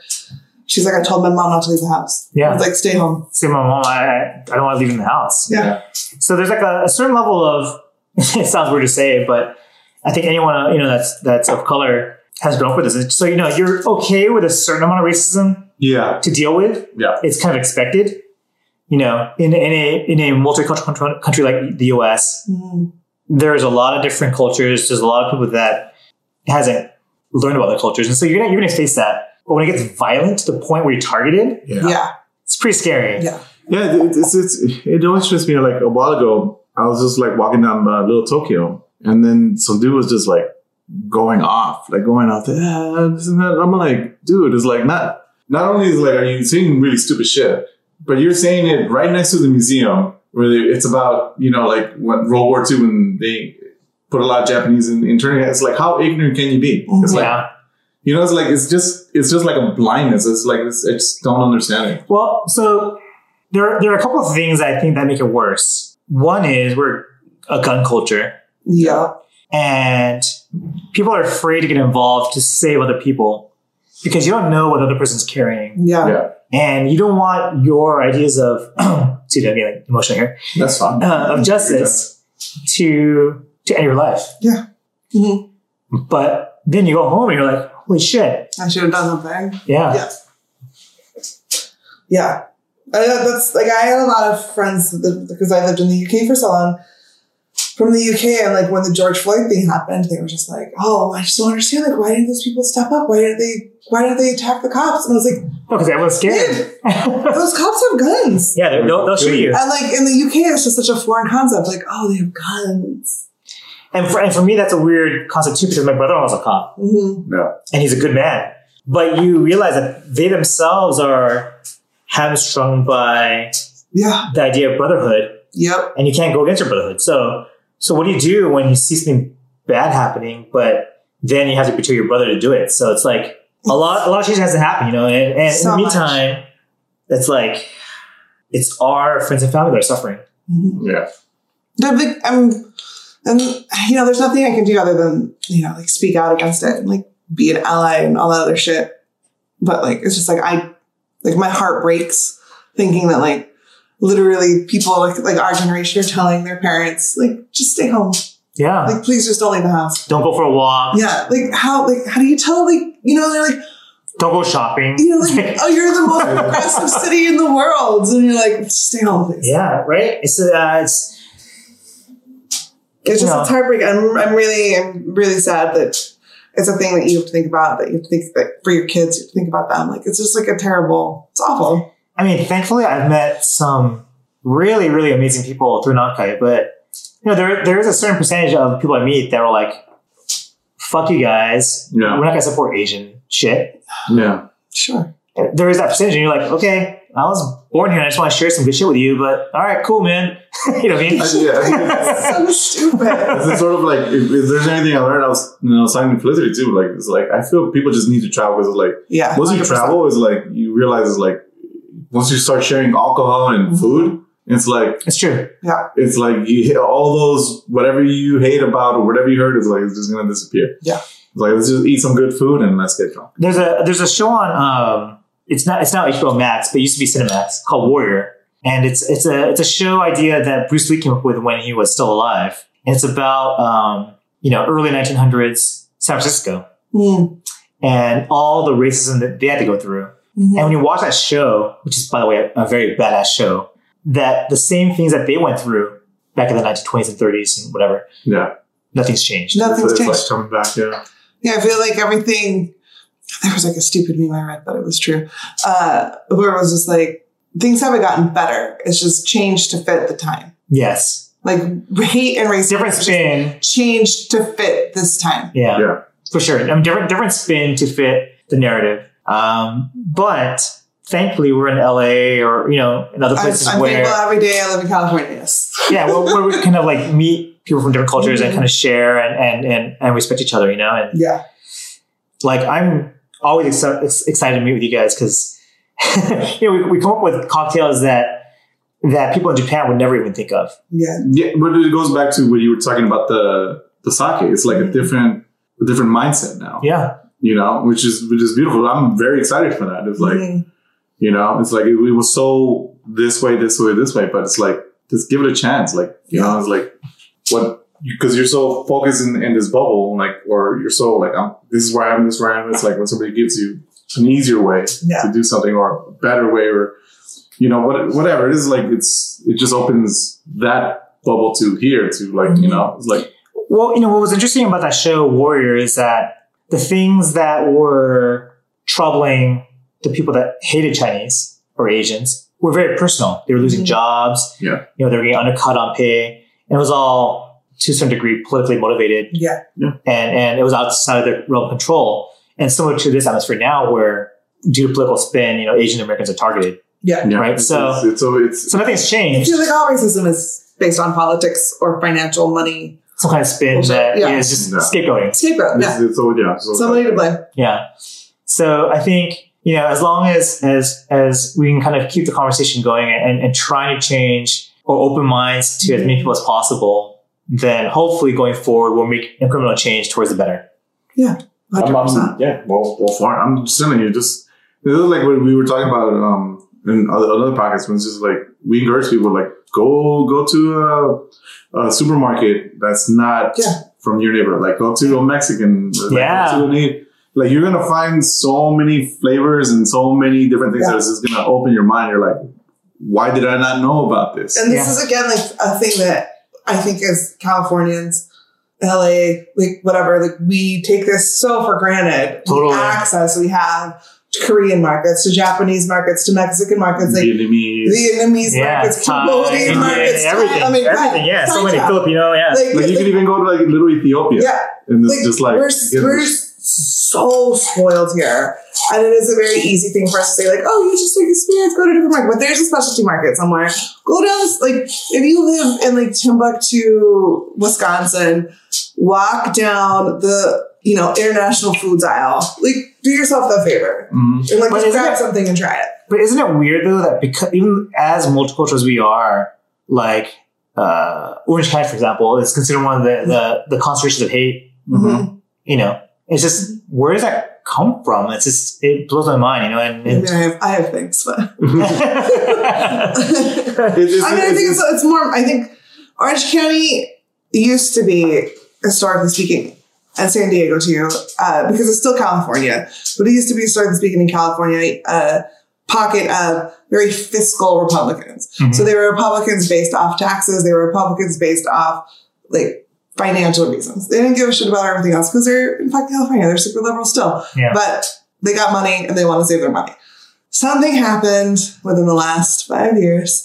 We won't say we what. all know what it was. But something happens, and then, like, with QAnon, and then God knows the tailspin the pandemic put people into. So it's just like, things just went apeshit.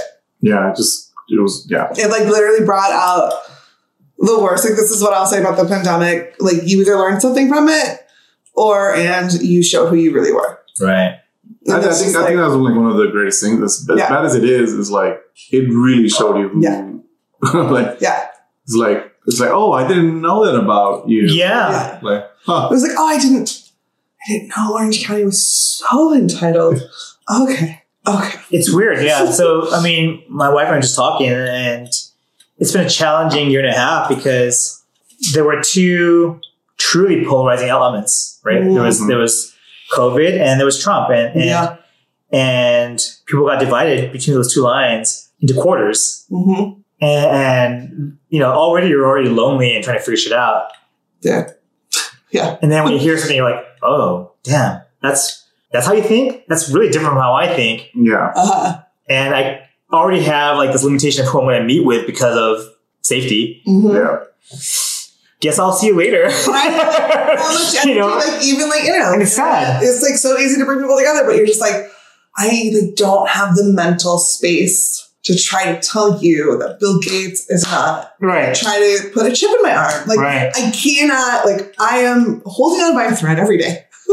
I mean, that's why I got let go. I just had an issue with somebody that tolerated it. And all of a sudden during this quarantine, it was just that craziness came out more apparent. You're like, oh, okay, yeah, now you're bringing that here. And it's just, it just drove me to an edge. And it's just, It's like, yeah, like there's like, you just, at some point, everybody has to like that's why like I'm like baffled. Well, at this point, we're still like having these like giant internet arguments on Facebook. And like, I was like, why? Like this person's so far gone. What are you going to try to tell them? And they're like, but we need to be able to talk with each other. And it was like, yes. And there are people you can talk with. And then there are people on the other side of the room that are in the corner staring at the wall. it's going to be one of those things is like, they're just going to learn it in their own time. Yeah. As much as you give them facts or anything, they're always going to twist it. It's like, that's, But the sad thing is if you do take the time to learn about things and consider all options and consider all truths, you're still, put aside as being quote unquote woke as a disparaging term. Yeah. Or, if you're trying to accept all cultures and try to figure out a way where we can all coexist, you're, made fun of. Yeah. yeah. You're like, oh, I just want to go. Oh, you hippie or you left it. Like, yeah, it goes, it's just, I don't know. There's no winning. Yeah. It's just, I mean, I feel like at this point, and like the internet definitely makes things a terrible place to be. But I feel like, but hopefully alcohol would change that. alcohol brings people together. If at least we can agree that good hey, this tastes alcohol. good. Or this tastes good. Good drinks. Yeah. Good people. Things come together. Yeah. I think at the end of the day, like, even if you believe the earth is flat and that's what gets you off in the morning, then like surround yourself with people that believe the earth is flat and like have a good day. Like drink some nice booze, talk about the flat earth, and like live your life. Just don't be mean to people. That's actually the main thing. Don't be mean to people. Force it. Don't force it. Yeah, just like because then we're gonna relive the Crusades again. We're gonna relive all those things. It's like, no, I'm right, and I'm gonna force somebody. Right. No, just be happy, man. It's just like, as long as you're not trying to kill people who disagree with you. It's like, hey, maybe you're just hungry. Here, have some. Have a Snickers. Have a Snickers. Have a Snickers. Have a Snickers. Yes. Just like the whole. Damn it! Have a Snickers. Just have a Snickers. Just have a Snickers. I'm gonna run for president. It's like why was warning you? It's like why should I have one? Because you get a little racist when you're hungry. Oh, you need a Snickers, dude. Ooh, don't say that. Here's a Snickers. Sorry to include. I didn't mean to. Oh no, it's totally fine. I mean, this is what we're supposed to be doing. Just shooting the shit. Yeah. I mean, as an alcohol brand, I shouldn't get political. Yeah, but also, fuck it. Right? Like, at some point, don't you just have to say, like, if you don't want to deal with me because of my politics or because of who I am as a person, then I can't deal with you either. Like, it's just like, I gotta walk away. So, for the most part, I don't deal with customers that are assholes. It's just, but life is way too short, right? I can't, like, through our distributor, I can't turn off any customers that we build anyway because, like, it's so hard to find shochu customers to begin with. Yeah. But yeah, it's just, especially the last 6-8 months. I want to try your drink. Oh yeah, you still have to make you made it, right? Hey, No, I want to try your drink. What? The drink that you made him, that you don't have a name for. The ginger one. Yeah. Oh, I was like, what the hell are you talking about? The drink you created. I'm like, huh? So Esteban, with the coconut oil one, I want to figure out a old-fashioned type of simple drink. Easy. The one to wash? Yeah. I made it my side with, right? Mm-hmm. Yeah. You want to do I would wash it with the gold, though. Yeah, the spray of that. Mm-hmm. I don't think. No, I would wash it with the golds and then I would just make an old fashioned. Then you have a coconut, beautiful fucking old fashioned. No. Yeah. 100%. Second round of competition. 100%. I feel like if he's gonna do an old fashioned with the gold, he should do it with that coconut sugar. Why wouldn't you use both? Because it'll be too much. It's like What? I don't know. It's like hold on. It's in the far corner. Left side. Left side. Left side. Dude, this tigger is awesome. This Mai Tai's awesome. Yeah. So what? The Mai Tai. Oh, thank you. Because I can still taste the coconut. Yeah, this is very subtle. It's like I'm telling you, it's like one of those. You can call it a Nantai. Nantai! All of a sudden, I'm really good at naming drinks today. All of a sudden. Ooh, like that. Yeah, so it's I bought that from That Jack actually Market. smells a lot like black sugar too. Yeah, it's like a toasted coconut sugar. Yeah. You smell. You can kind of get the essence of that. no. Here, here's a spoon. Oh, yeah. Put it all in your mouth. Just a spoonful of sugar makes the medicine go down the medicine. I feel like doing an old fashioned with that would work a lot better because you're using instead of using the cube. Yeah, but sugar, I think you still want more of the coconut flavor to come through, so you do have to do a Great. coconut wash. I mean, I don't think there's enough coconut in that. I think there is. This is how we normally since we have like I love Because it. even if you don't use it like a fat wash, although I do like the change, like the mouthfeel of a fat wash. You do the big, you let the big coconut chips infuse in it, and you do that for like 2 days, make it infuse, and then you still bring some more coconut flavor out. If you don't want to do a fat I wash. think it's too much because usually coconut tends to numb your mouth. Dude, I'm telling you, let me see the sugar. I don't think the sugar has enough coconut flavor. Tell me, it made a huge difference when we did it the other time. And we so hold on, let me work on your drink, Paul. So you want old fashioned, right?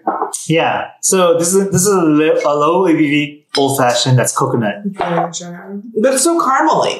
It's not coconutty, but it's really caramely. Okay, well let's just do an old fashioned. Do the both. Do the both. No, hold on. So I'll make it if you want to make it. no, it's fine. So Felicia, are you a big Disney fan? I mean, I love Disney. Yeah. But like not crazy. But those are from all Disney Paris. Oh yeah. So they have like the shop with like all these beautiful prints from like Disney Paris. I was like, well, that's fun. And then it's just like weird mixed art. It was like weird art. The Kiss Kiss Bang Bang. That's not a reference to the movie, right? That's just Yeah, I know. I think it's just a thing. Find what you love and let it kill you. yeah. Like, all right. Yeah. Yeah, that's my motto every day. Above that is Kauai. That's my most favorite spot in all the world. It's nice. Honolulu Bay. My dream. But it's funny, like, I didn't know that you were like into like gaming and anime before I met you. Yeah, but I'm not crazy about it like most people are like, no, that's not right. That's not. Oh yeah. There's no reason to stop me, but it's weird. It's a niche. It's like if you want to have that nerdy conversation, I'll have that nerdy conversation. But I'm not gonna be like, well, that's not accurate because it's like it's the worst. Yeah. But anyway, go on. Sorry. No, but it's interesting. Like there are these like cross interests that are there. Originally started through alcohol. Mm-hmm. But then when you get to know someone, you're like, oh, actually, we have a lot of shared interests. So it's interesting that you can care about something to the degree that we care about something, and then realize then we also have other things that we care about that are also to that same degree. Yeah. I mean, I think that's the whole point. Like, he was talking about like traveling and like, right. Like, it's like if it's at the end of the day, everybody likes good food. Right. Everybody likes good drinks, right? And if that's like your base starting point, I guarantee you're going to find other things that you have in common. Yeah, so that's why like we talk about it. Like cooking is like that's where you learn your basics. Same thing with cocktails. Learn your basics. Then you build up from there. You'll see the inspiration on something that happened. You know, like oh wow, like my love for highballs was living in Hong Kong. I was just like oh. And then when I went to Japan, I'm like oh, it's like you would just go and just crack them open. It's just like they sell them in cans. That's how popular they are. And I'm just like, oh, it's like, yeah, it's like, I could see that. It's like, it's an elevated, it's because we trashed it up so much here in the United States, sort of like, but over there it's like, oh, you get the fancy eyes. Yeah. It's the whole experience. Well, I mean, so Japan, there's like two there's two worlds that I struggle with. One is the side that respects true artisanship and making something well. Mm-hmm. But then there's also the same thing that happened in Korea, which was make things as cheap as possible for the space. Yeah. That cheapens everything. Yeah. So I was wondering, because you are not at the bar anymore that you were working at before. Yes. And so you are now working for a pretty prominent company in LA, but doing a different aspect of bartending. Yeah, it's sort of like more. But in doing that, but I was thinking about you the other day when I was just like, because I remember when you first started arts and you were coming from like a really high-end craft cocktail bar. Yeah. Like, does it feel like, like you're losing that muscle, or like, do you feel like you're not being able to be creative? But then I was thinking about that now, especially if you're not working in a bar at all, if you're feeling that, and then like, does this provide you that outlet? I was fortunate enough, like being there is like, it was nice, but it's like, I was fortunate enough to have you come around, Peter come around, even you, Paul, coming around. Because when you guys would come around, it's just like, let's make something. Yeah. Let's make me something. Hey, make me a class. I was like, oh shit, I haven't made a classic cocktail in a while. Yeah. Yes, let me do that. So it was like, I didn't get like I wasn't creative. It's more when the pandemic hit. That's when because then it was just like, we have to stick to a certain thing, and it's just like, just knocking them out. It's like, I can't, do this. I can't be like, hey, like, right. You can't, discuss what you want to make, like what your profile is, and then get behind the bar and make it. It was like I was a runner, I was a busser, I was a server. Or even when I was bartending, I was just pulling tickets. I was just like a robot, like, this come out, boom, out. It's like, it's not that interaction. It wasn't like, or even when I made an old fashioned, like the person when it went out, like something they said and the runner didn't even take it, so it would melt. So it was like, you're not allowed to. I mean, so I've talked to a lot of kind of Instagram famous prominent bartenders that because of what happened with COVID, their usual venues for expression were completely muted, and so they just got regular jobs. Yeah. Where they're not allowed to be creative. Yeah. You just gotta push out whatever is on the menu. Which is sad. It's sad and it's so hard. And like, even for me, like, just being I'm like a people person. I just want to talk to people. That's what I do. And then it's just like, I had a job very briefly as a hostess when things like were kind of like just starting to open up. But it was like, only one person can talk to a customer at a time. And it's just like, all right, like, I get that. Like, we can't talk over each other, but also like, I'm wearing a mask. If they can't see that I'm smiling, that I'm engaging with them, that I'm a person, like, I have to say hello. I have to be like, oh, hi, how are you? Like, I just, like, you can't just, like, live it, like, it's just, like, one of the, like, it's just, like, a weird, it's just, I don't know, like, hospitality, I think, obviously, will get to where we were. It's coming, like, now that everything's opening up, it's, like, a lot of people who were in it, it weeded out a lot of people who don't want to do it. Who were just doing it for doing it for the money, doing it for the likes. And now it's like you're getting a lot of that new blood coming in. Mm-hmm. So it's sort of like which I'm all for. So it's like that new place that opened up down the street here. It's like just give it time. It's like everybody's working. It's like they're going through the struggles. It's like so. Yeah, I mean, I think, like, again, if there's like good things that came out of COVID, it's let's find the people that actually want to be doing this job. Because a lot of people, I think, do this job because they think it's like fun and glamorous and like, yay. But like, this is hard and it's exhausting and your body can't handle it. Like, it's hard, like, so it's like, okay, so those people, like, but, also just their step to like being famous or being an actor or being whatever, especially in LA. And so it's like, no, you don't need to do that here. You don't need to be in LA anymore to audition. You don't need to be in LA anymore to make music. You don't need to be in LA anymore to like be Instagram famous. Move to Texas like everybody else. And we'll figure it out, Texas and California. Yeah. Literally, all the people that moved to Austin. I'm going to switch back real quick.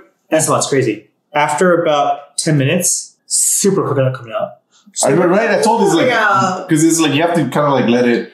So once the ice hit probably all the coconut oil that's been solidified in there. Interesting. It's super coconut right now. I'm so excited. Here, what? You want to try? Because this is going to be different. Oh, yeah, Color- because I even did the color is the walnut.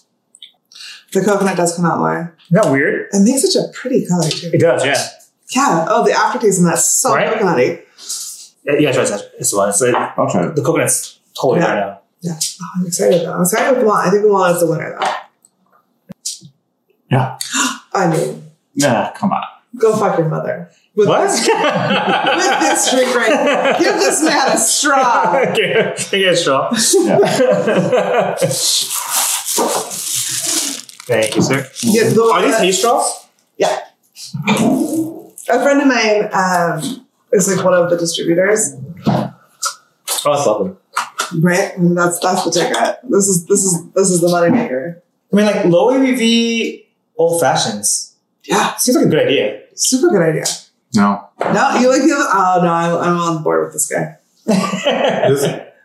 This one tastes a little like I made it like What's that one? it's the same thing as Same, you just use coconut bitters instead of mango. instead of mango bitters. Yeah. Coconut bitters. Oh no, I'm sorry, walnut bitters. Oh, walnut bitters, okay. Mhm. So it's Boy Drinks World.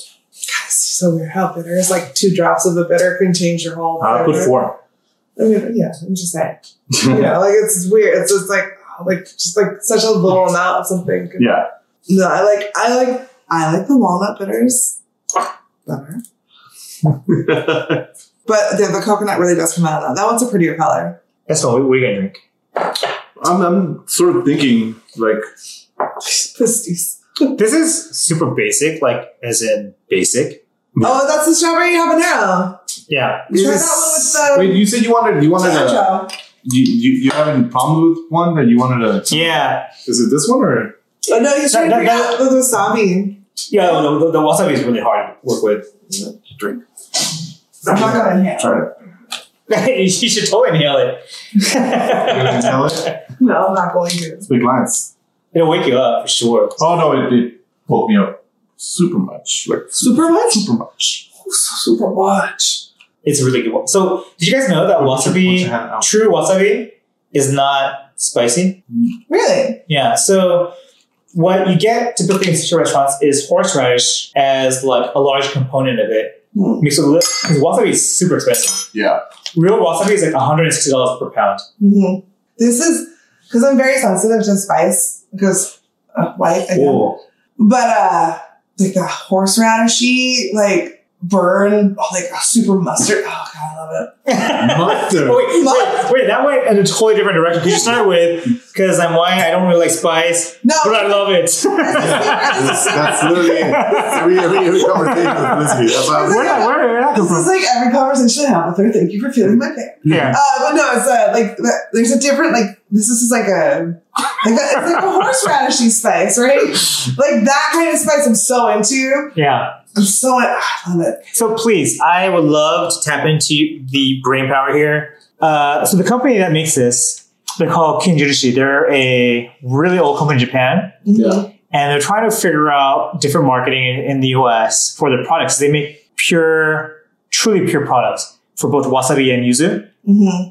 But they've been having trouble they haven't had trouble, but they're just trying to access a new segment. And so they gave me a bunch of free samples to figure out what to do with wasabi. And I know wasabi and nankai will go well together. Mm-hmm. Yeah. So I mean, a simple wasabi sour is good, but there's something missing. Like right off the bat, like just going with the ones you already have on your profile, Yeah. like the drinks. This would be good rim salt for that Bloody Mary. Mm-hmm. Oh, for sure. True. Yeah. Yeah. 100%. Like that's just with what you already have. Like a michelada. You're like well, you have that The Bloody Marepo. yeah. Yeah. So that like just that as like a garnish with like tomatoes or like just as like a small rim, it would make wonders for it for sure. Even if like you use nankai in the drink I made you instead, and then like he like dipped a little bit of like the garnish in it. Oh, kimchi wasabi. That might be interesting. Kimchi wasabi, yeah. Mm-hmm. That's kind of new. Yeah, like even that pickleback you have, Mm-hmm. Oh, the pickleback. Yeah.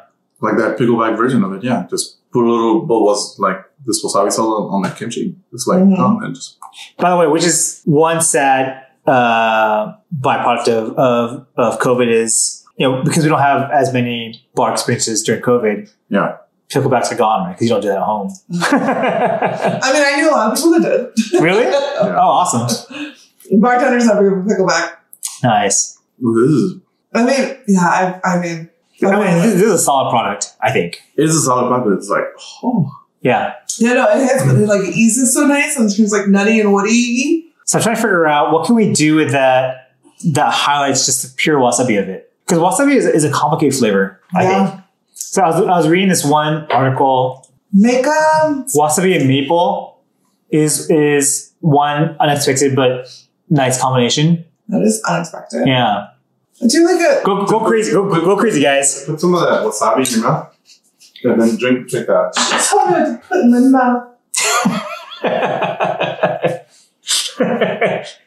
I mean, no, listen, it totally goes off of the wasabi and maple. So if you use this as like a pseudo maple old fashioned, which it kind of is because it's like sweet and sultry. Have a pinch of it, put it in your mouth, and then just drink some of that. Oh, drink this one. that one, yeah.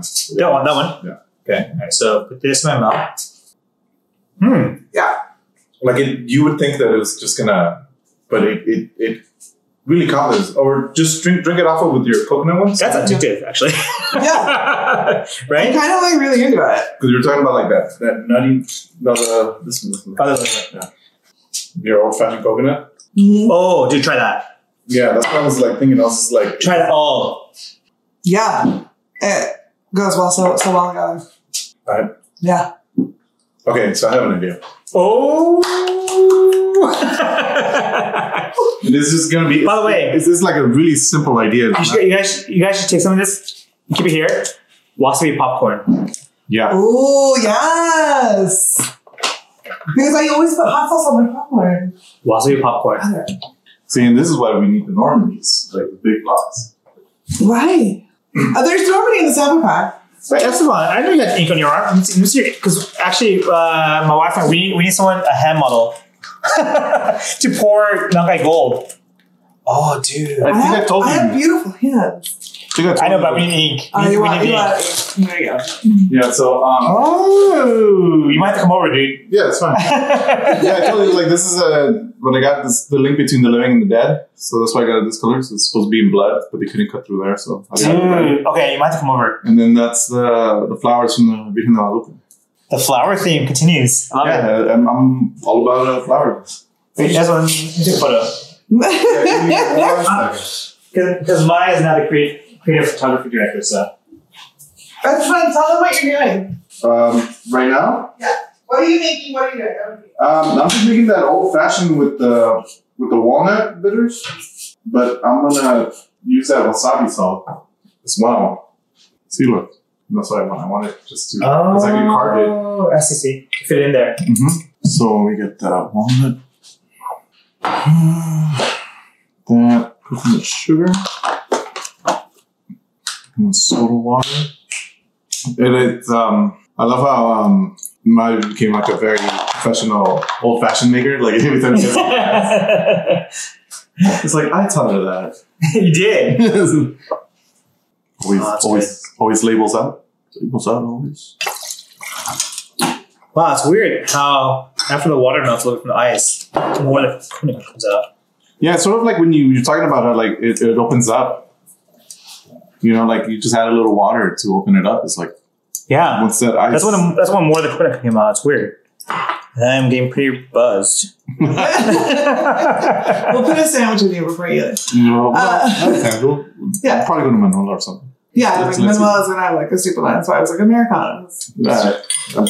Oh, sorry. I had to pick up my daughter's dollhouse. Your daughter saw us. So my goddaughter just turned 10. And so she's like, I'm going to give my dollhouse to Nico, my daughter. Because she's like, because I'm 10 now, I don't need it anymore. No, I'm a big girl. Yeah. And we were supposed to pick up yesterday, and I couldn't. So my daughter's been waiting. Where's the dollhouse live? She's in West LA. But if you guys are free on the 27th, you guys should come by. Dude, What day of the week is that? tacos were ridiculous. You have me at tacos. 27th. Tacos. Tuesday. Tacos where? Anna Jack. So do you guys like seafood? Yeah. Sometimes. So far? Sometimes. They had this one. Well, if you like raw seafood, I do like Rossi. oh shit! They had this one kampachi taco. I had no idea that tacos and Thai food could go well together. You're like still thinking about it? I am. That's the best type of food. The food you had once and you're just like, I dream of you. The other thing was Chef I, who she used to work for Q Sushi, which is a Michelin star restaurant in LA. Mm-hmm. But they were kind of patriarchal assholes. Mm-hmm. So she left. It's like they were a restaurant, is what you mean to say. But she's got skills. Yeah. And so we're gonna do something together. I would love for you guys to meet her just because I think she'd be great for your podcast to talk For about sure. food and cocktails. I would love to do a podcast like that. Right? Yeah, we're definitely Especially because that's why you've got chef training. Yes. Mm-hmm. And my like understanding of flavors come from my roommate who was a chef. My old roommate who was a chef. Like Michelin restaurant, like chef. Like she's fucking amazing. I think it'd be really cool. So yeah, like everything I know about like cocktails, it comes from my understanding. Like I think the reason that like this was easy for me is because I cooked.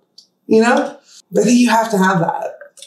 So when did you get into actually making cocktails? Because I remember when I met you at Arts District, you were the friend, Mm-hmm.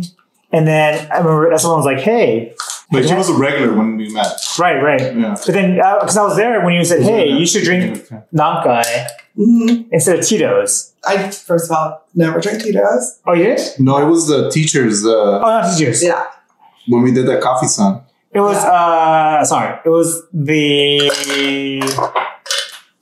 The teacher, they're lovely ladies. Well, then I'm getting this story mixed up. Yeah, no, it's fine. It's fine. I don't know when I first met you. I'm sure I've seen you before, but I think I first met you when he and I went to the thing in Long Beach. Long Beach. Yeah. Well, yeah, and we were going to go to the Bamboo Club before Christmas. Long Beach is like a weird city. It is. Big. It's big. It's varied. Okay. Yeah, you just do that like how they did the sumac at the other one. The what? At the Cha-Cha-Cha. How they had the sumac on the ice. Yeah. By the way, have you guys ever had wasabi on steak tapas? Yes. No. I'm into it. Yeah. And then just let it once it gets it, it's like I'll take a photo and then you'll be the mean on this one because I'm getting pretty raw. But also, I think an easy way to go with wasabi is like basically making like a clean, like if you do that with a clean highball, but like added like a little bit, like if you added like a bit of like either celery juice or cucumber juice to the highball. no, then that just becomes like a Bloody Mary. Like, you might as well go that route. No, it's not. It's just like a 3-ingredient. Do it. I love you guys I'm like, debate shit. I don't know why. I don't know why I'm on. Okay, so the coconut wash. Yes. Good, yes.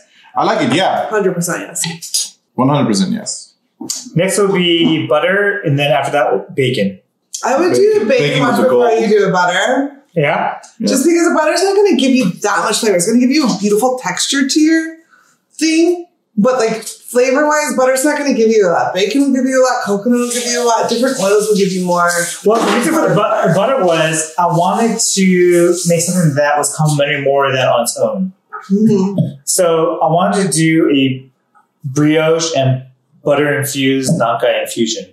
I mean, sure. Make me a croissant drink. Yes. I'm here for it. Yeah, so that's what I was thinking. That was my thought process. And so like chocolate bitters. I have a chocolate. Yeah, chocolate bitters. Pan of I have too. Yeah. Wait. You make some pan au chocolat.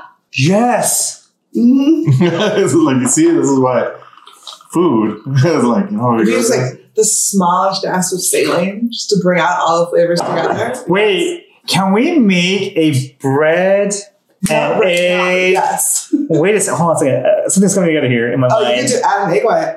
Like a brunch drink that Yes. was all the breakfast flavors in one. Yes. you could probably could. Yeah, 100%. let's sit down and talk about it one day. I'm super into it. Let's go. You can crunch in the drink. Yes. Oh wow. But yeah, I think the lesson is, we're leaning into a savory route, which I think is also easy way to go. But like this wasabi sauce on this coconut old fashioned, It's actually working, huh? oh, it totally works. I would never think coconut, but it actually works. I think it's because when you do the coconut old fashioned, there's like did you use the walnut bitters or? I use the walnut bitter. Yeah. It's the nuttiness. It's the nuttiness, so it brings out that nutty flavor, and then it just evens it out a little. Like, oh god, yeah, no, it's nice. It's nice. That's dangerous. Yeah, I feel like you don't have to lean into spicy all the time, you know? No.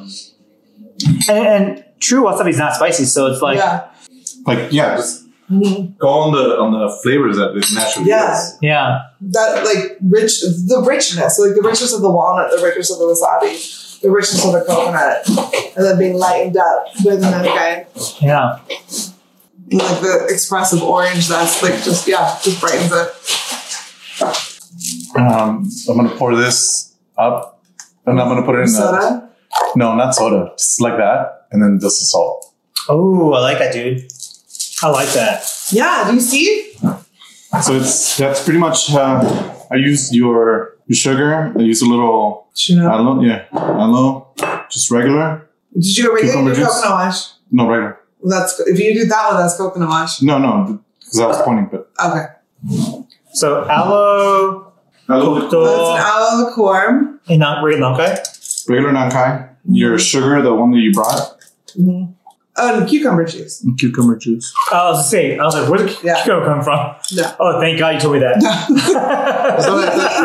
He omitted that. Okay, I was like, kind of tasting cucumber. I'm like, aloe and lime becomes. Yeah. It would make a great spread. I'm just saying. I mean, you could ask for sweeteners. But, yeah. Well, I'll do one with just spritz and one. Are you gonna swizzle Can I it? smell this sugar lucky? Yeah. Oh yeah, you can try some if you want to I've try seen. it. I'm already rocked. It's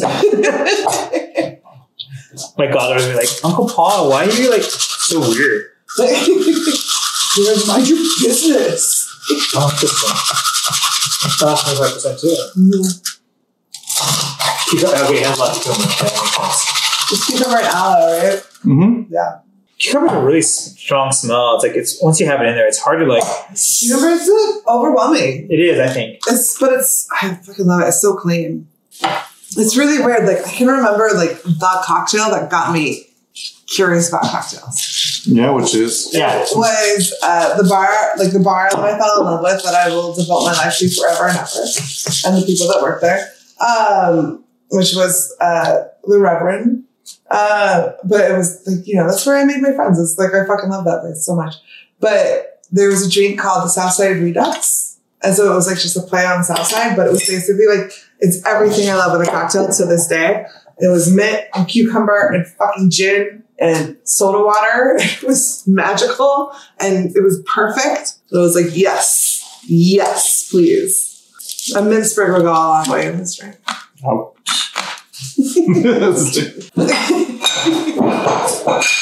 Oh, it's fine. It's fine. It was just a coaster. It was sections. It's just a coaster. Oh yeah, no, they think it's stuck sometimes. But before we leave today's journey, this is delightful.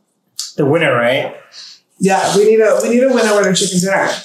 I have been debating this for quite some time, actually. I think I know. No pressure. Oh, Saint Germain. Yeah, it's a Saint Germain glass and straw, to be honest. Yeah. You did a lot of drinking.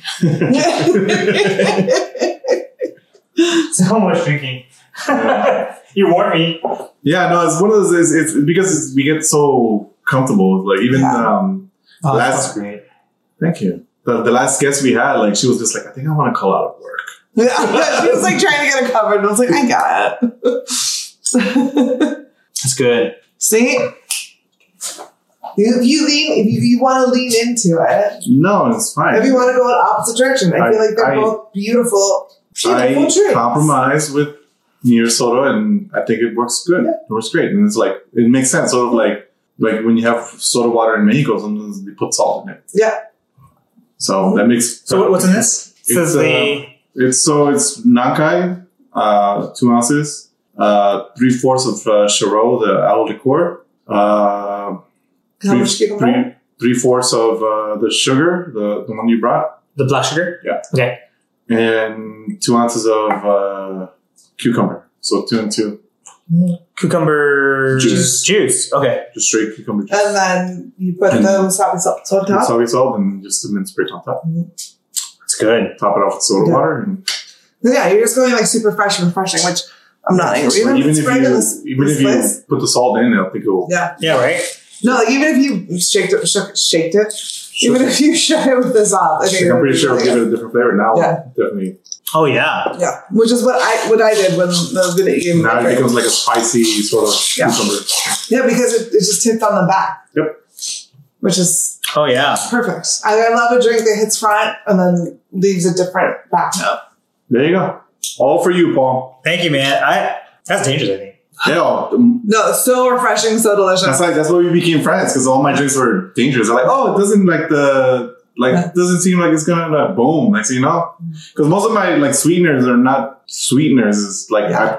my sweeteners are liqueurs. So it's like, this is like, you know, Which is the way to go. Like, if you can sub a liquor 43 for simple, then do it. sub a liquor 43 for simple. Oh, that's good. It's interesting too because they use roasted rice powder in the wasabi salt, Mm-hmm. and you totally see it, like you can actually taste it coming out Mm-hmm. because it has that roasted flavor to it. Mhm. Yeah. In Japanese, it's called kobashi, but it's like in Japanese it sounds like you're saying smoked, but it's not necessarily smoked. It means like the umami that comes out from being smoked Yeah, or like roasted, Mm-hmm. yeah. like roasted coffee beans or roasted rice powder or roasted I get you.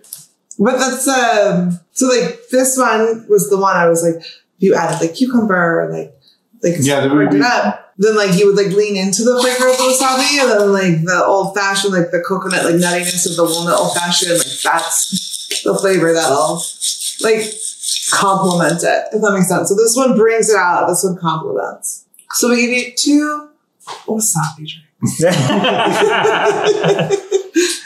I'll send you home with stuff that you can make it at home. Yeah. You might try it. And I already. This one was the coconut oil, coconut wash with coconut sugar. Mm-hmm. sugar. Yeah, The darker one. The other one was the one we ended up putting the wasabi on, just to kind of like play around with it. What's this one? Was the walnut bitters. The walnut That was bitters, one that's of what the it was. bitters. Mm-hmm. So yeah. Mission accomplished, guys. In the last 2 hours that we've been talking, marked difference in my speaking patterns as I get as I get more and more comfortable. That doesn't get you out of picking a winner. Yes. So I thought about this throughout the entire 2 hours, Sure.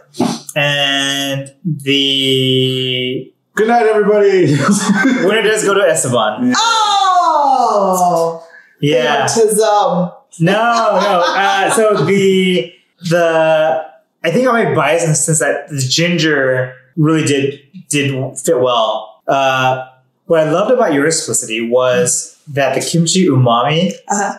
and the saltiness from that is delicious. So I think if I ate it with a meal, Yeah, that's what I was telling you. Like my drink is more of like No, like they're polar opposite drinks. Yeah. Mine's either a brunch drink or like a.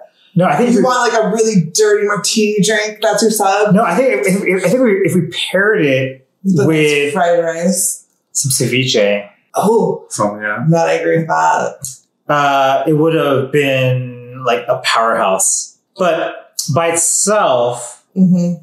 Esteban's drink was a good, refreshing summer drink. Can you please make your drink? I'll make it later. Can you come back? You still have. I'm done drinking But with these. honestly, it took me 2 hours to decide which I liked I mean, in the moment by itself. I appreciate that. I mean, I get that. My drink is a very savory. Yeah. It's a food pairing drink. I get that. So I think in different circumstances, Mhm. yeah, for sure. And that's been like the whole thing with us. In different circumstances, and every guest. Different circumstances. that's the beauty of cocktails, I think, because there's a different cocktail or there's a different way of drinking something catered to the moment. Mm-hmm. Yeah. And that's something I didn't really understand when I started this either. Yeah. You know, like, I always thought drinking Nankai on the rocks in every instance should have been right. Yeah. But that's not necessarily the case. There are different cocktails with Nankai that bring out better flavors than by itself. Yeah. Right. Yeah. And I didn't appreciate that, and I was stubborn about it. So, yeah, for sure. I would love to revisit this again. Oh no, we would love to have you again. Over a plate of ceviche or poke. Oh yeah. Ooh. Yeah. Ooh, that would actually go really nice. I was like, That would change the game, and then you would change the recipe as well, because otherwise I think you would lose based on the food pairing. no, this food pairing. I appreciate that. Yeah. But yeah, no, we'll definitely, and we'll probably do definitely a sake round at some point. Yeah, I kind of want to play around with that. And then we'll have you back again, if you don't mind, being another guest. Or you and your lovely wife. This is awesome. I'm always looking for good excuses to drink to my heart's content. I mean, likewise. And, well, actually, my favorite part, and that's one of those, is I love getting together and just brainstorming. Yeah. Yeah, it's Same. Yeah, that's what we base all of this upon. We're just like, what? Those brainstorming competitions. Yeah. Just like, well, let's just like do this. And some of the listeners won't get this because we were off the record for some of this, but you guys are actually really great at fighting each other towards a common goal of greatness. Oh, thank you. See? Do you see, guys? Yeah. No, seriously, you guys are really great at saying, hey, blah, blah, blah, blah, blah. Oh, that's good. Blah, blah, blah, blah. Oh, that's good. Blah, blah, blah. You're wrong. Oh, wait, but this is good. Yeah. What he's saying is there's beauty in the pain. Yes. Beauty and pain. The pain keeps the rhythm. Keeps the rhythm. Wait, is that a rap song? I thought it was a rap song. No, it's a goth song. Yeah, it's a girl talking about, like, it's very good, like very dark. I can't afford it. All right, sing it to you. Yeah, but pretty much it's a goth song. It's very dark and it's about sex. Mm-hmm. So her main lyrics is the pain keeps the rhythm, makes the rhythm, keeps the rhythm. Keeps the rhythm. Well, that got really dark really fast. Yeah. So that's what I was saying. Like, when she said it's like, oh, the whole process, like, that's not what I meant. No, I know. But like we got it. The pain's worth it. So the pain to get the rhythm of making the cocktail. And yeah. Like, not in that concept that she uses, but in the concept that we use it. Yeah. So your listeners can't see this, but throughout this talk, there are literally about 30 bottles on the table here. Yeah, no, our table, like, just to give you a little visual mise en place. I mean, just started with super I'll post a photo, like an after photo, but I didn't get it before. It started super minimal. Like, we had a club soda on the table. We had syrup. Like things that I had things that you needed for ice drink. Like, literally, there were like 4 things on the table, and now like we can't move. The table is full. Where can we put this? I don't even have a workstation anymore. It's covered in shit. This is a work in progress of everything that happens when you get 3 people together and just start brainstorming cocktails. Yeah. By the way, which is my favorite thing to do. By the way, I feel like the Dolans with the coconut and one other element could make a cold martini too. That could make a cold martini. See that? Sorry, guys. No, it's all right. Once again, we're on a tangent. But that's me. Oh shit! That's how we do, guys. Sorry. There is no end. There's never an end. But we can't end the recording, so you guys don't have to listen to us anymore. Or you can keep listening. We can use it to cut or edit. All right, I'll do this guy. All right, I was thinking Uzu bitters. Yeah? Let's see what happens. I feel like that's one you need this to drink too. You've been making the whole time. Yeah, I mean, I enjoy it. I've always enjoyed. He likes the making more than the drinking. I do enjoy the making more than it's true. This is what I've learned. It's like I'm very I don't know. I get more satisfaction seeing people enjoy it. I'm the same way though. You know what I mean? Yeah. It's like, how did I put this? It's like, even for my birthday and stuff, it's like, I don't, as long like we could do this and I'll be fine. Like you don't need to get me anything, and then like it's just I like keep it simple, always simple. It's so much fun, you guys. Yeah, we try to keep it very Yeah, because I feel like this is what it all should be. It should be the people that enjoy cocktails, people that want to enjoy cocktails, people that want to learn, but like not necessarily like a Sesame Street education on something. So we ideally we were like, well, we could go on the route of like let's talk about rum, let's talk about and let's get really nerdy on it, but there's so many of those. It's like what is like something that piques their interest and like okay, listen to this person or listen to this. Like, just have fun. Like Bartender at Large is a very good podcast to listen to for like if you want to go on the business end and really learn about certain things. Is like so. I'm just. So what are you gonna do, Gibbs? What did I do? The yuzu and coconut. You careful with the yuzu though. It's very. Oh yeah, no. She's a spicy bitch. What are you drinking? Total body Energy drink. Trying to stay alert. It's grown up Pedialyte. So my schedule is weird. Generally, I'm trying to sleep earlier now so that because my Nico, she started Japanese school during the weekday. Okay. But the 6 hours that she's gone is still not enough for me to get everything done. So on weekends, I'm up until like 5 a.m. But they wake up around 7 a.m. No. So I'm just trying to get shit done. Trying to get it done. Yeah. So I'm doing like a martini riff, and I was going to use the Dolan dry vermouth, but if I use that sweet red vermouth, will it be too much sweet with the coconut? That's that by itself, the Lusardo is way too sweet. Way too sweet. Right, then I'll just go dry. Like even when I have it just like on the rocks, it's like I like drinking it. It's like it's sort of like I don't know how to describe it. It's like a very. I never drank. Oh, okay. All right. Not that I want to.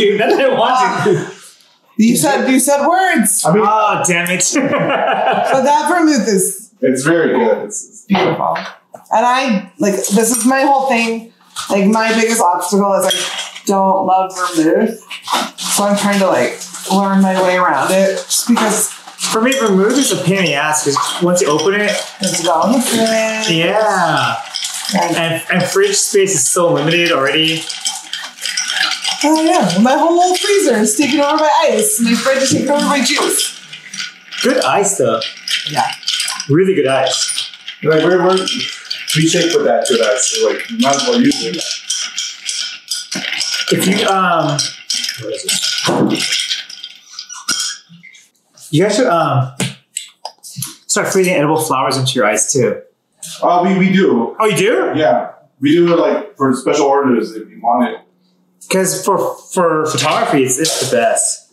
Yeah, we do. There was a guy a while ago who wanted olives in his ice cube, which I don't understand. Wait, olives? Yeah, it just needs the purpose. Okay, I think he just wanted the... He just wanted to give. No offense, that's weird. So, you don't have to drink it all. I'll drink the rest. That will give me some.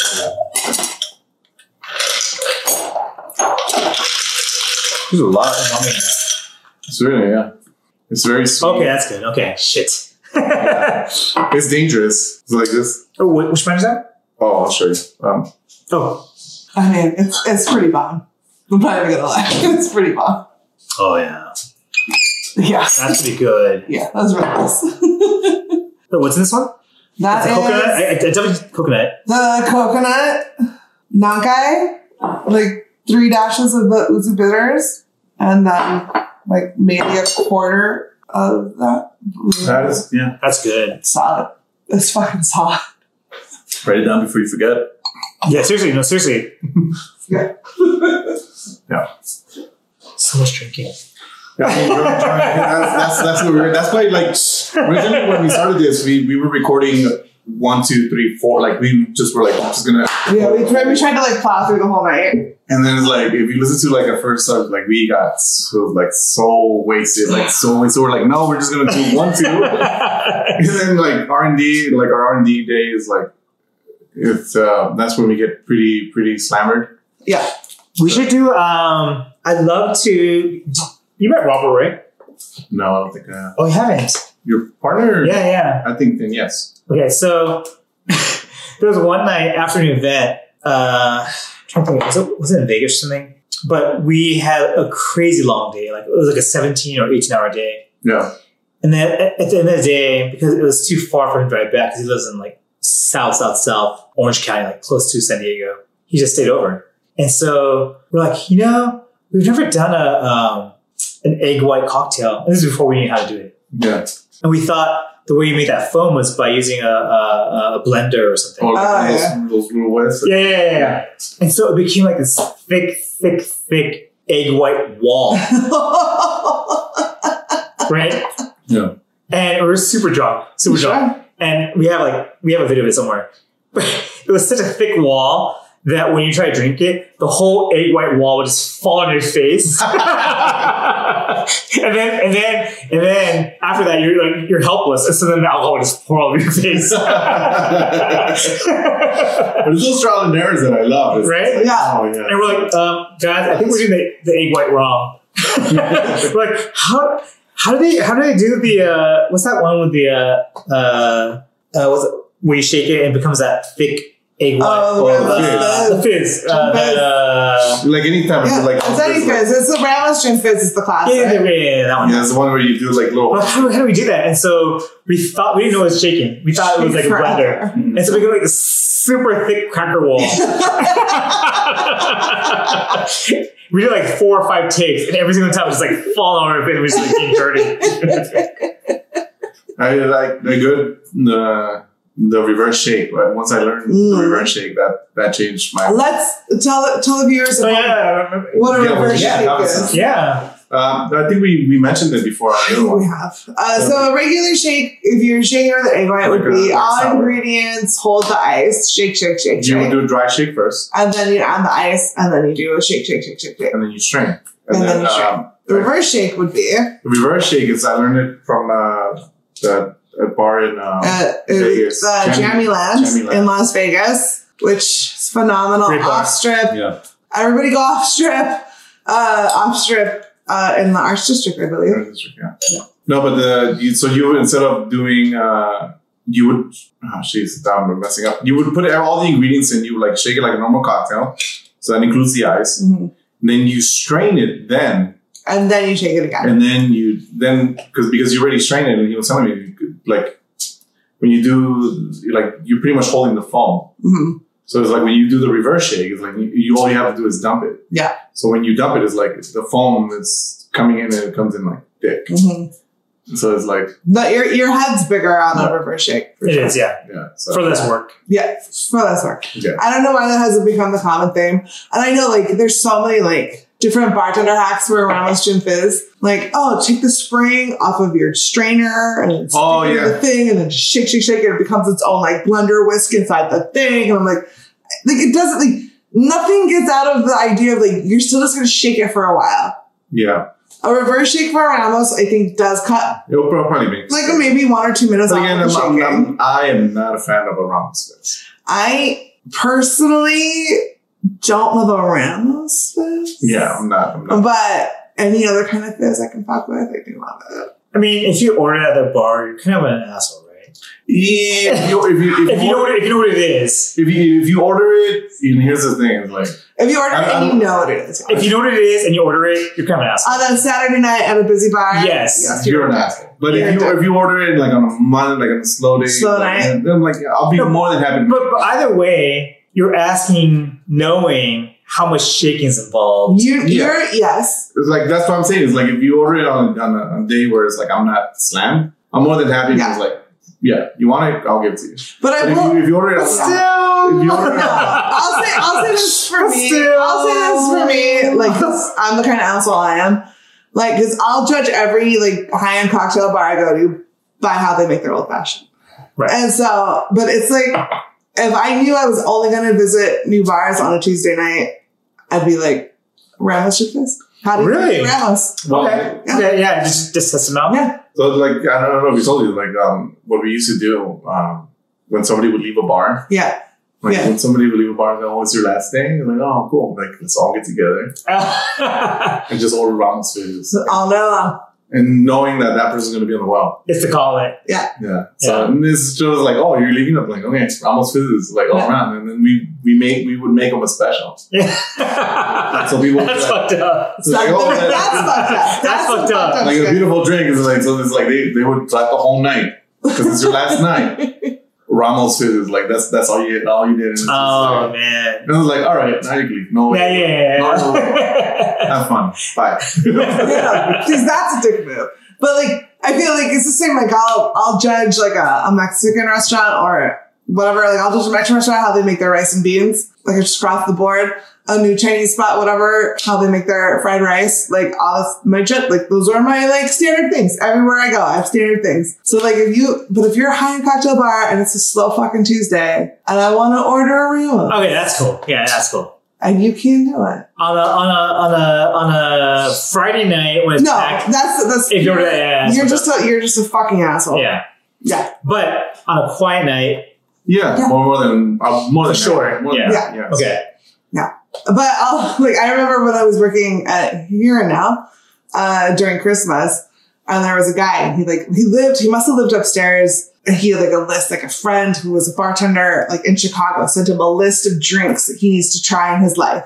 He was like, okay, I want this drink. And so it was like, all right, we're just like, agree with the drink. But it's also like Christmas, where it's like, there's an hour and a half wait at the door. Like, bro, what do you want? Like, I don't have time for this shit, but I'm, me. So I was like, yeah, let's do this. Yeah, what do you need? Let's work it out. And then he's like, oh, my friend told me I really need to get a Ramos Fizz. Like, no, you don't. And I was like, I was like, oh my God. And I was like, Not today. I'm not going to tell you no, but I'm going to tell you it's a dick move. Honestly, I literally told him, I was like, that's a dick move, bro. if you can't read social cues in that Yeah. situation, Let me pay attention to the world around you. Look You know at the what I world mean? at large. And I was like, and thankfully there was like it was like a lull. It was like one of those like, oh, it's we're like gonna get our way. 10,000 coupons when there's a line of 50 Right. behind you. Oh, God, those people. Look at it like went through. Oh, yeah. Yeah. Oh, wow. Yeah. That looks nice. Put it upside down. Like That was the thing at the Cha-Cha-Cha with the sumac did the same thing to the Yeah. top of the ice.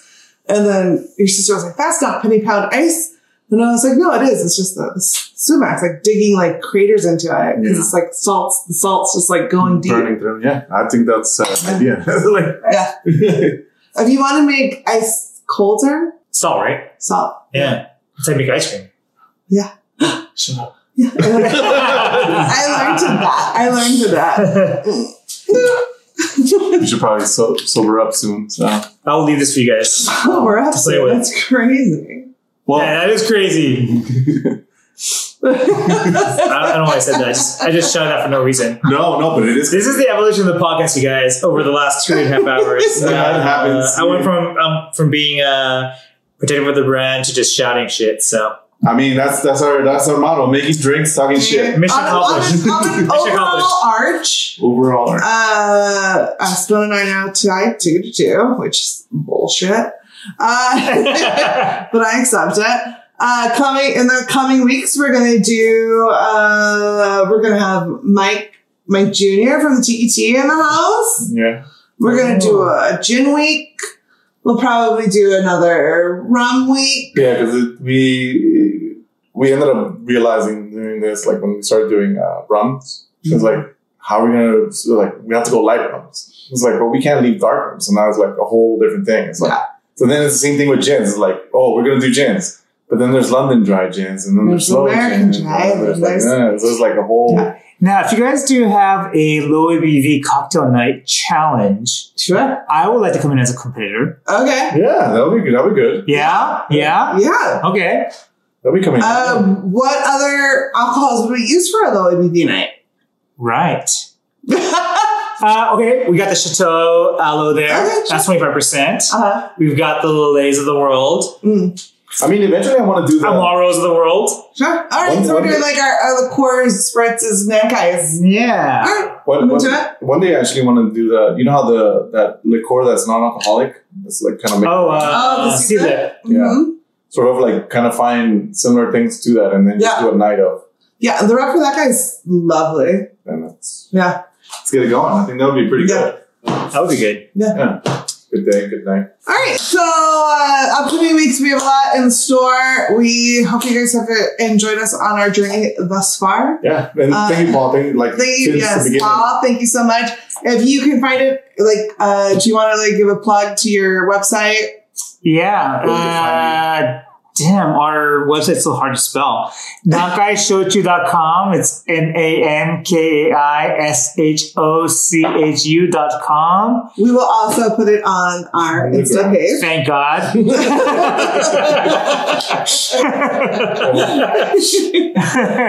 They're .com, so nankaisoju.com. Yeah. And they can find all your products there, right? And they can find everything, and you can find out if you can buy it in your town, your neighborhood, your city, wherever. Yeah, if you're not in California or Hawaii or Nevada, there are plenty of folks that will ship it over to you guys. So nice, beautiful. Yeah. And it is really beautiful. I can't speak highly enough of this product. I'm pretty sure Esteban can't either. Yeah. It's a beautiful product, super low calorie content, no hangover the next day, really beautiful. The ABV is perfect for just having a nice drink. If you are a fan of White Claws and all of those other, your cocktail. Just make it yourself at home. You know where it's coming from. You know what's in it, and I think it's even more pure and it's beautiful, and you'll be even better off the next day. That's all I'm saying. Just as a sales standpoint, I love it. I recommend it. And just try it out. Disclaimer for everybody: no, we're not sponsored. We're not sponsored by anybody. This is unsponsored content. This is us really bringing people. Just just being fans of a product and very happy that he was willing to give us his time today. So there's another thing too. It's very hard just to get the owner, people who work behind it, just enjoy the coffee. I love drinking with you guys, so I'm just here to hang out. And if you guys are willing to give our stuff a try, we'd really appreciate it. That's why we have it on the fancy rack. The fancy rack. Thank you. You're in the fancy rack for sure. Thank you. So, anyways, thank you so much for coming in tonight. Any last words before we sing it off? Guys, thank you so much for joining us tonight and for giving a Japanese craft spirit from 500 years ago a try. Yes. Really appreciate it.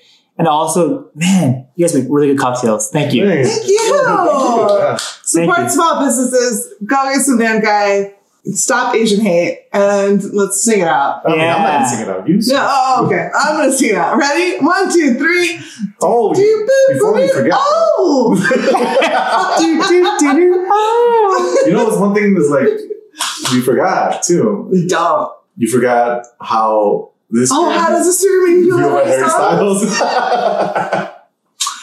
Listen, this is super last minute. I'm just gonna throw this out there. I read the story about Harry Styles the other day. It was so cute, and it was this. This is how it makes me feel because it's just the sweetest, and I just feel really happy and good right now. And so basically, there was this girl, and she was in let's call it the lounge of an airport, waiting to take off, and Harry Styles was also there, and she was just freaking out. She was flying alone. She was freaking the fuck out. She's oh my god, it's Harry Styles. Oh my god, it's Harry Styles. I'm freaking the fuck out. But I can't say anything because I don't want to be an asshole. And so she wasn't being an asshole. But Harry Styles could not dick. He's I can read energy. I can see this girl freaking the fuck out. And so he just came and sat next to her, and I was how are you doing? Where are you going? What's exciting about your life? And just sat and shot the shit with her for 15 minutes. Because that's the kind of champion Harry Styles is. And that's what this is. And that's how it makes me feel. That's awesome. Just be a fucking champion. Read the world around you. Be a decent That's a good send off. Read the world around what we were talking about. Be a decent human being. Be a decent goddamn human being. Be Harry Styles in an airport. What would Harry Styles do?